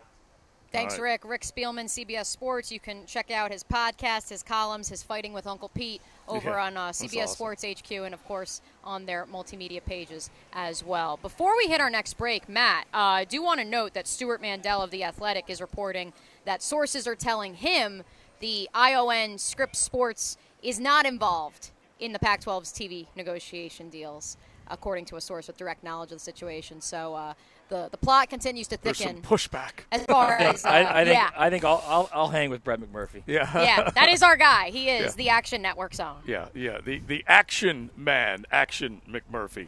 All right, now we're going to hopefully say hello to Patrick Young. He's going to make his way over. He can drive now, which is awesome. So we hope to see him in just a few minutes before he heads for therapy. We'll talk SEC hoops with him and some Gator hoops as well. But JJ, now I don't know whether you played Jelly Roll earlier, but you're going to hook somebody up with a cool opportunity to win tickets before you can even buy them for a concert in October. Yeah, a pair of tickets to see Jelly Roll live at VyStar Veterans Memorial Arena. That is on Friday, like you said, October 13th. Be caller number 4 right now at 641-1010, and I'll hook you up.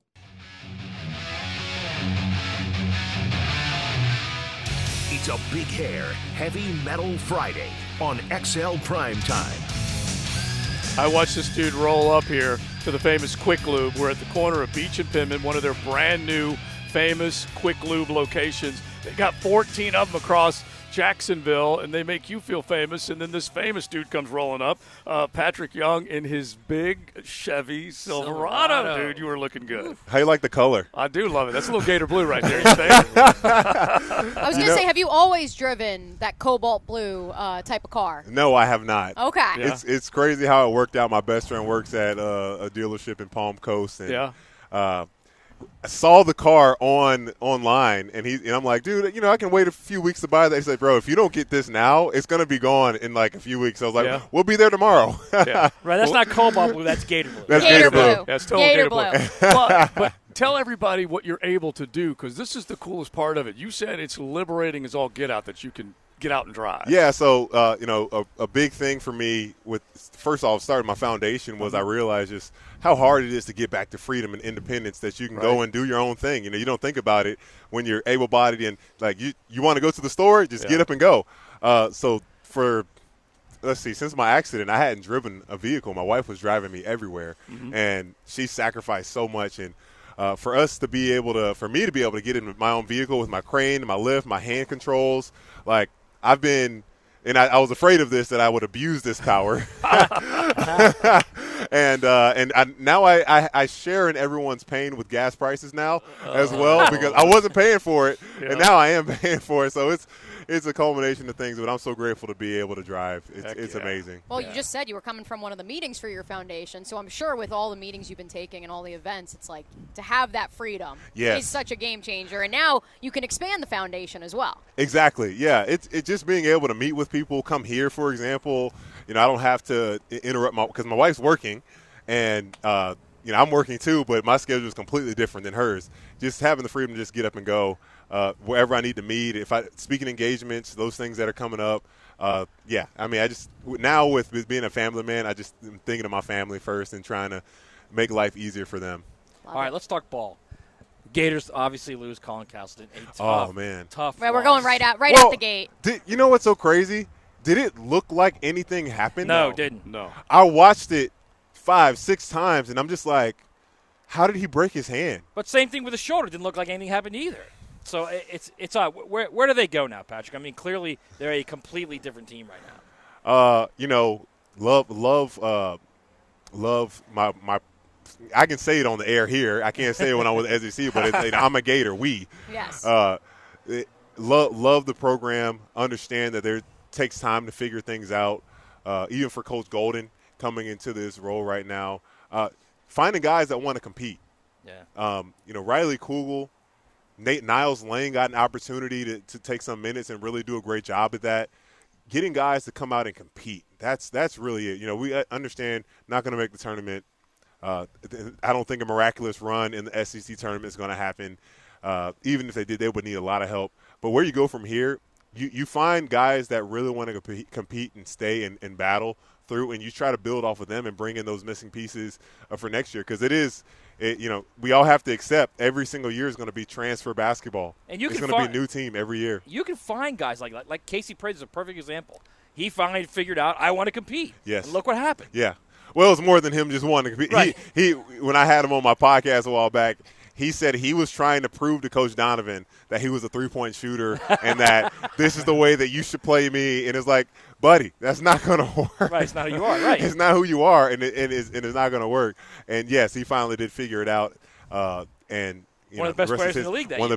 One of the best, absolutely, yeah. All right, we're talking with Patrick Young. He is right here with us at Famous Quick Lube at Patrick Young 4. You can find him on social, very active Twitter and Instagram, and certainly an inspiring cat, that's for sure. We're going to ask you about the foundation as far as what's going on, but you mentioned the transfer portal, and it is the way it is. It's like we have to accept that, Patrick. But I love the fact that you were in Gainesville. You were a fixture. You were a 4-year man. You were something that a fan could look forward to seeing on the floor. Is it ultimately just going to kill that part of it in college sports? I think for the most part, yeah. I think it's going to be very difficult to find. That's why you see universities offering kids these deals to get them to stay for. Not only do we want to get you here, we want to get you to stay here for the entirety of your college career. And I guess you can say that's easier in football because they have to stay for 3 years. Before they can go pro, but in basketball, I don't like my coach. I'm leaving. I don't like it's too cold. I'm going somewhere else. I miss my girlfriend. I miss my girlfriend. I'm leaving again. I mean, there's a guy that transferred like 5 times. They go to 5 different schools. 5 different schools, years. and I'm just like, what is that teaching you as a person? That if things get difficult, that you're just going to run from your problems. I think that problems are tools for us and difficulties to have to overcome. And don't get me wrong, there's situations where you do need to remove yourself, absolutely, in an environment that's not helping you get better. But for those stories and those kids and people, I mean, look at Stetson Bennett. Like, he didn't give up. True. He could have easily given up, and he left. He worked his butt off, and he went. And fortunately, he was able. They welcomed him back, and the rest is history for him. And we are going to have to accept to a level, but it's not the formula for success every year that I just build this team from the transfer portal. I mean, or even we look at Kentucky. They were building top recruiting class after recruiting class after recruiting class, and it did not equate to a championship every year. It did not equate to a Final Four every year. I mean, darn near they had their worst season 3 years ago, 9-16. Yeah. And they had the number 1 recruiting class. So it's a mixture of a little bit of everything in between coaching, players, transfer portal. really getting guys to buy into the program. There you go, Georgia fans. There's a Florida Gator giving you some props. Yeah. So lest we forget, we got that one on the record. Patrick, in the next segment, I want to kind of run through the SEC, and obviously we all know the controversy surrounding Alabama, the number 2 team in the country. We'll do that next segment. Real quick, just put a bow on the Gators. They do travel to Vanderbilt tomorrow. Oh, man. Yeah, but right now, if you're a member of the Florida Gators, what are you playing for? What are you trying to get better at? What can they do in the next few weeks? I was there at the Vandy game when in Gainesville a few weeks ago, and Liam Robbins, he gave Colin everything and more. I got to think that Colin's like, man, I'm just as good as this guy in the post, but I cannot shoot the ball like him. I don't know who's going to match up with Liam Robbins, 7-footer that is playing his way into the first round. Again, competitiveness. Hopefully, I think they almost beat Kentucky, just couldn't rebound the ball. Yeah, could not rebound the ball, and being able to. I mean, Oscar Sheba went for 27 or something crazy. Got to find someone that can compete with the big and not allow them to overcome the entirety of the game like that. All right, now we're going to keep it rolling. One more segment with Patrick before you got to head off.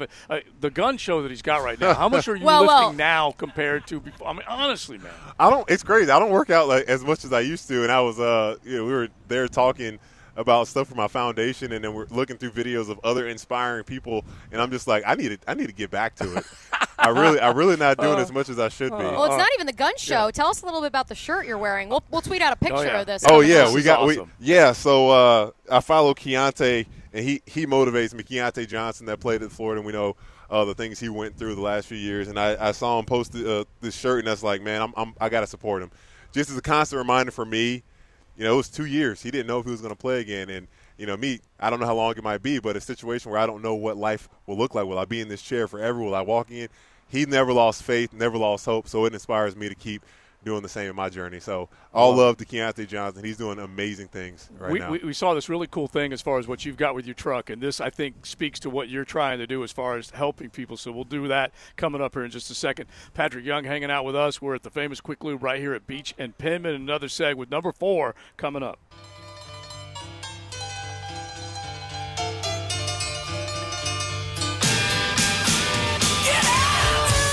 It's a Big Hair Heavy Metal Friday on XL Primetime. We are enjoying the company of one Patrick Young. He is Jacksonvillian through and through, Providence Star, the University of Florida, a fighting Gator with Final Four appearances, an Elite Eight, just an outstanding career there. Now you can catch him on the SEC Network. We got to ask you a little SEC ball, and then also about your foundation before you head off. Before that, hey, let's not forget Providence has a regional final game tonight. Yeah, they do indeed. And they are the stars of this week's Guggen Hoops. There we go. So Mason, Chris, and Jalen Robinson took on Dan Hicken. Shout out. I was going to say, you're going to want to watch that. All right, Needless thank you. To say. Appreciate that. Yeah. All right, now let's dive in. Let's ask you about one that's not – it's not a good subject. It's an ugly subject. It's terrifying what happened in Tuscaloosa. We've been covering it with Brandon Miller, with Darius Miles originally implicated, that he was the one who had provided the gun, and then ultimately now it comes out Brandon Miller was asked to go get whatever it was. I mean, this is an ugly what do you think of all of this? It's the biggest piece of this is that somebody lost their life, that this young lady that – did not deserve any of from what I know of the situation, it just was completely unorthodox, the response for it was at 2 a.m. in the morning. First off, nothing good happens at that time, but I don't even think the event was something that would escalate to there being an altercation.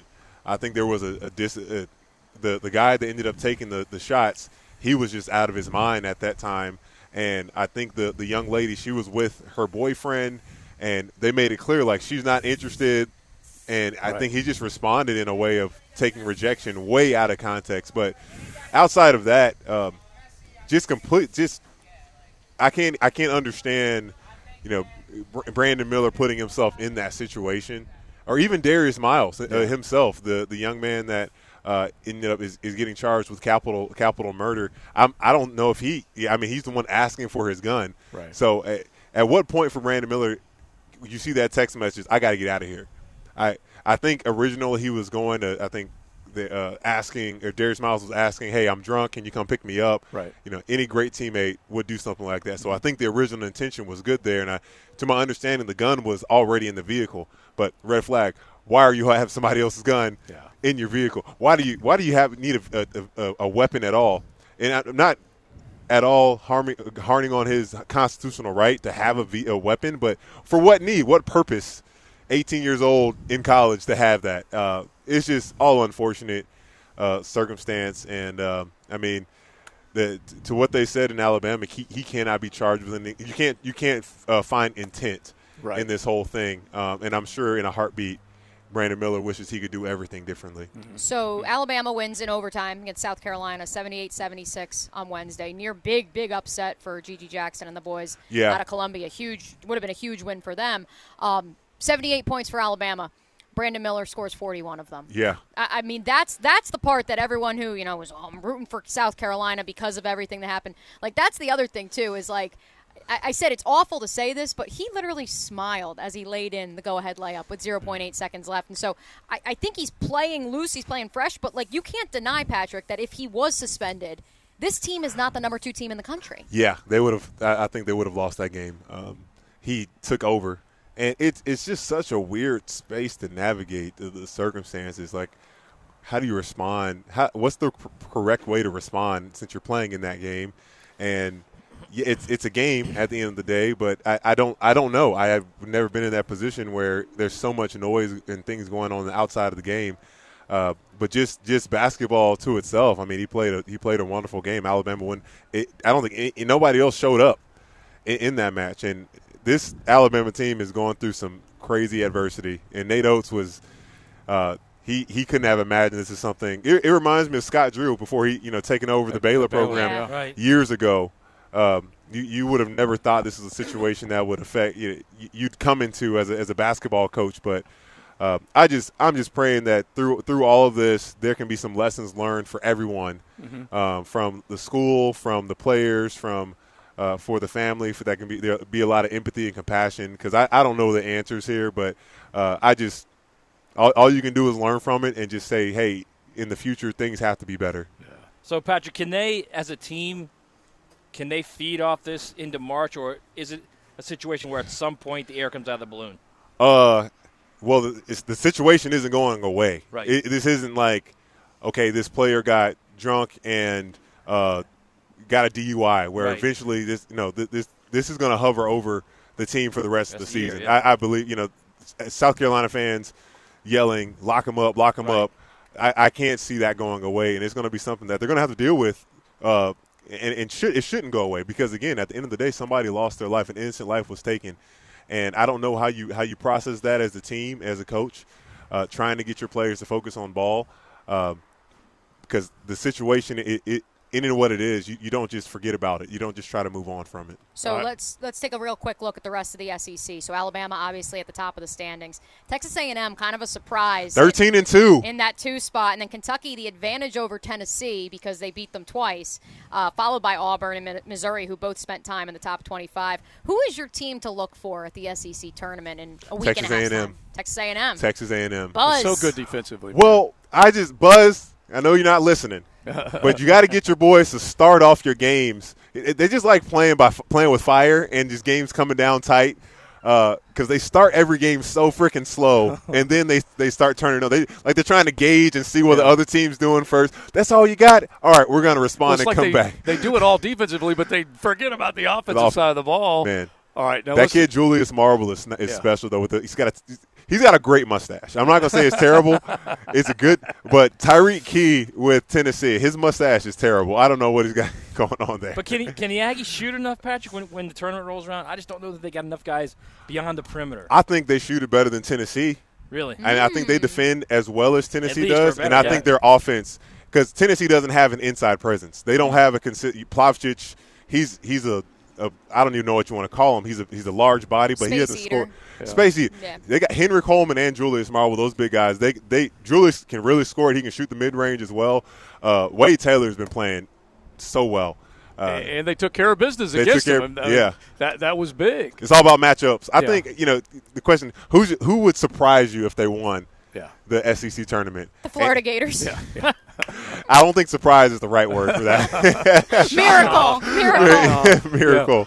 All right. Oh, man. Now, you're going to help, and I'm just going to use this word miracle as a segue because you can provide help, inspiration, and you can do miraculous things with this foundation. So Patrick Young's created the foundation, and take it from there because you had a great golf tournament. You raised a lot of money there, but this is just the beginning, Yes. planting seeds for help. Yeah, so it's crazy. I just had a meeting with my foundation, and we're planning something big for around the time I had my accident, which is June 29th. And the essence of the foundation, my best friend Andrew Mabini helped me come up with the slogan, illuminating the path to wholeness. Because when you go through a life-changing, life-altering accident, you feel as though you're not ever going to become whole again.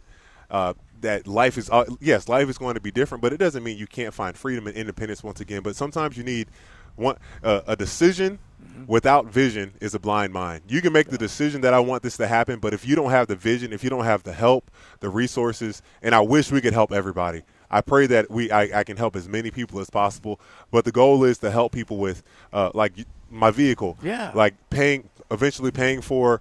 First off, you got to be able to pay for the test, the evaluation. And insurance may not cover. Yeah, if insurance may not, there's a gap that we define, that the gap where certain insurances just won't cover certain things for people.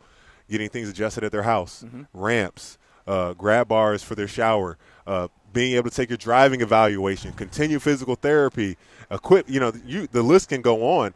But once a person can see that they can have those things, it just gets them closer to having hope. I'm trying to be a dealer in hope. That, hey, life is not going to be over, and we're going to come alongside you to get that independence and freedom again. Yeah, that's the good I like drug. That, dealing in hope. Yeah. Should be like that's Martin Buckley. Yeah. Martin Buckley. Shout out, I saw him. He had that hoodie on the other day, and I was like, man, I need that shirt. I need that. Buddy. That's it. The Patrick Young Foundation. That's the good. That's the good drug. It really is. Yeah, that's a good drug. And Buckley's the man when it comes to that. I mean, he's an inspiring cat. All right, so P4Y. I want to make sure I have that. PY4foundation.org. Yes. And they can go there, Patrick Young, the number 4, PY4foundation.org, and when this new event comes, where you can put it out there, put the press release, I think we'll be able to share and get the word out. Yeah. You'll be, the event's going to be what we wanted to come up with, and I don't want to give all the details away yet, but we wanted to do something for able-bodied people to cultivate gratitude, because oftentimes – and I've been guilty of it. Oh, I have to work out today. Oh, I have to walk so far away because there are no close parking spots. And I'm like, how many people would switch places in a heartbeat to walk and move their body in a way? And then also for people that are handicapped and just have some type of disability, hey, you can partner along, and we're going to help you along to do things that you thought you had limitations to. You're not going to do them alone. You're not going. What's the expression? If you want to go far, if you want to go fast, go alone. If you want to go far, go together. So that's going to be the concept and idea behind this event, June 29th, that together we're going to go far and do some things that a lot of people didn't think they could do. Love it, man. Love it. Much love to you. You know that. And you always got a voice here whenever you want to. You will get the word out. That's for sure. I appreciate it. I appreciate it. Now, Thank you're going to get back in your Chevy. You're going to go to do some therapy this afternoon? Yes, I am. And then back to Charlotte Tuesday. Catch me last Tuesday of the SEC Tuesday and Wednesday of the SEC basketball season. Do you like the studio work, or do you like color analyst more? What are you finding yourself gravitating towards? Studio, there's pros and cons. Games are nice because it's usually only a 2 or 3 hour commitment. You come in, and you're present. You do it, you leave. You focus is on that game. You get to tell a bunch of stories. TV is long, a lot of hours. You get the exposure though.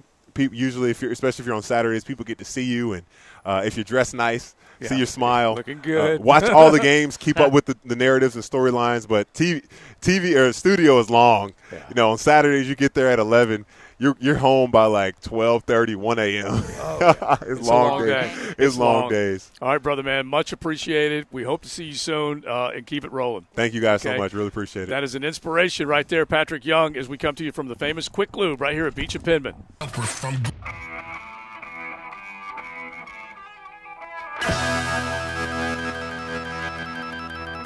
It's a Big Hair Heavy Metal Friday on XL Primetime. Our thanks to our guy, Patrick Young, for joining us on a beautiful Friday edition of XL Primetime. About 20 minutes left to swing on by the new famous Quick Lube on Beach and Penman. Stop by, say hi, and get that $88.99 plus tax oil change, which, of course, you can get only during 3 hours that we are broadcasting to you live from. I just love that, man. Patrick Young is as inspiring a guy as, it's like we've said before, is weird as it is to say, challenges are given to people that, you're like, why?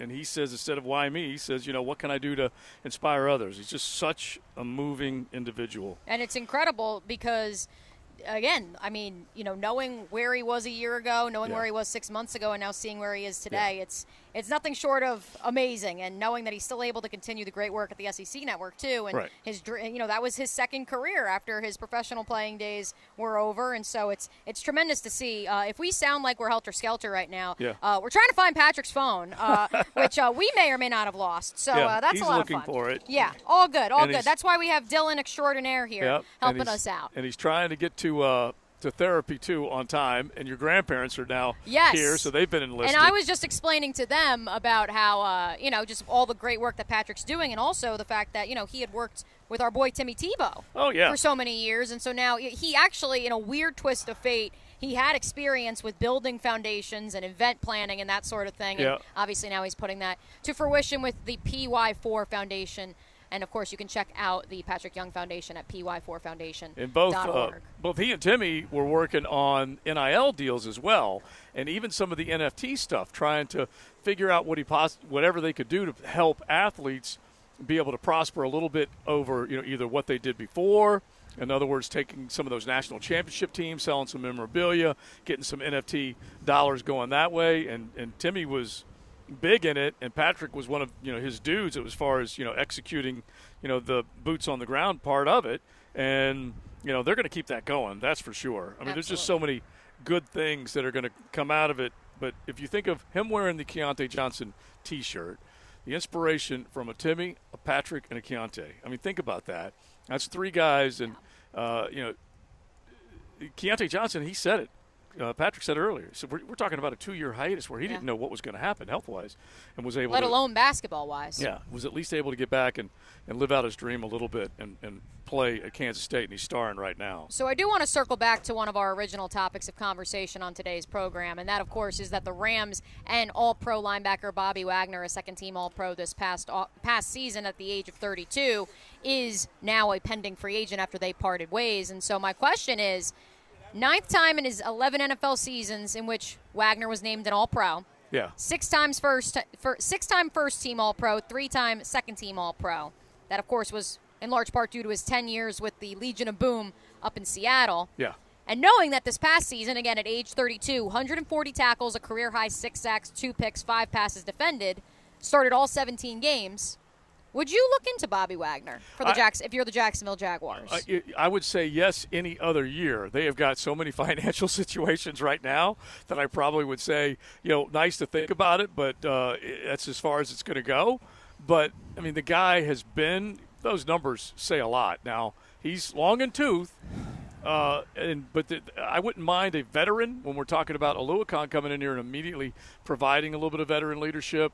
You got all those other young newbies around. But if they had the money, you could entertain that. Yeah, but you know what else, too, also?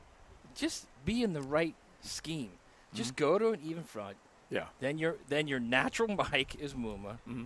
Then Oluokun is your natural Will. And then Lloyd plays where he should be playing at the Sam. Yeah. It's pretty simple. And Trayvon has his hand on the ground. Yeah. It's pretty simple. And that may end up being now. Coach Campo reminds us quite often that they are still in an uneven front, not all the time. So they definitely are in a position to where they can do that. We'll find out because that would make much sense as anything. You're talking. Muma is a big dude who can run. Yeah, like that's his spot. He is a Mike. Like I feel like they're looking for signature players, but they also are building something right now that I don't know that necessarily one maybe higher priced guy can come in. I would like a cheaper, like an Eli Apple would be a better cheaper move I think than Wagner. Well, that's where the question is, though, is we talked about the Buffalo Bills earlier in the program about their window, and are they the new Rams where they're just going to spend money because they have to strike the iron while it's hot right now?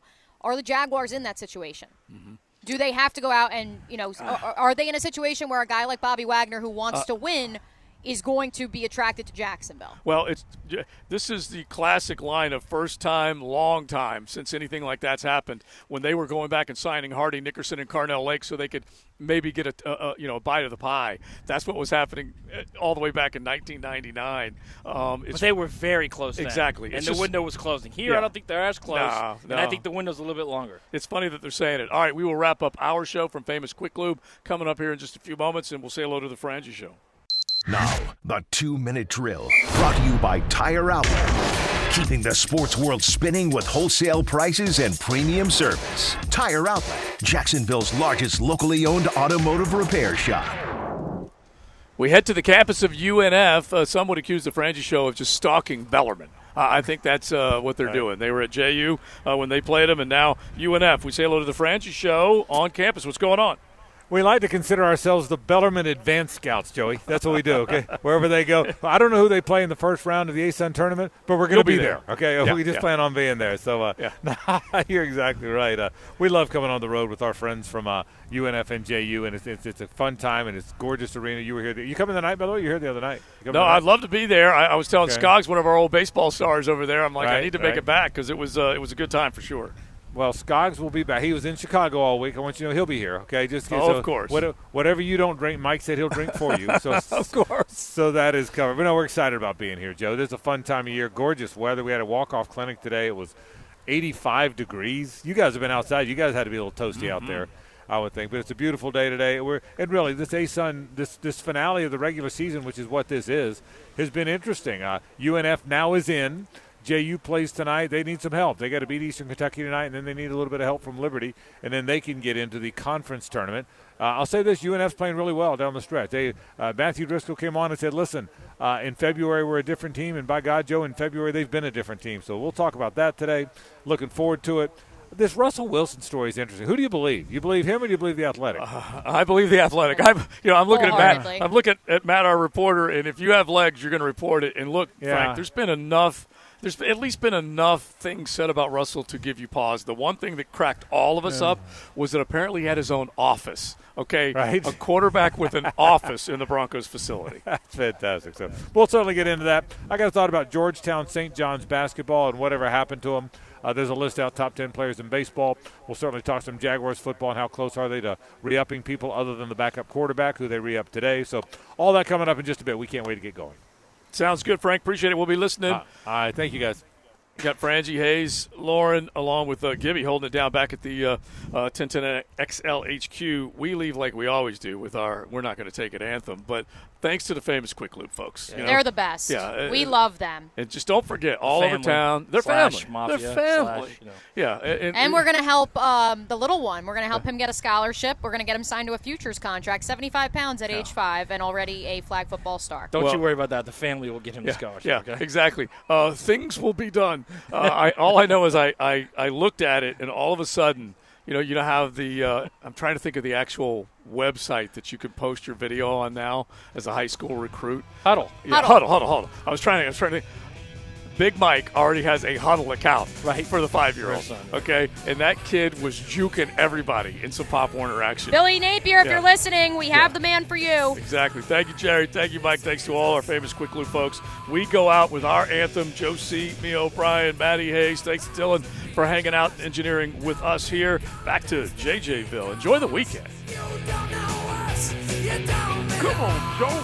That ain't good enough. You gotta snatch the blood out my mouth. Let's go, baby. Whoa!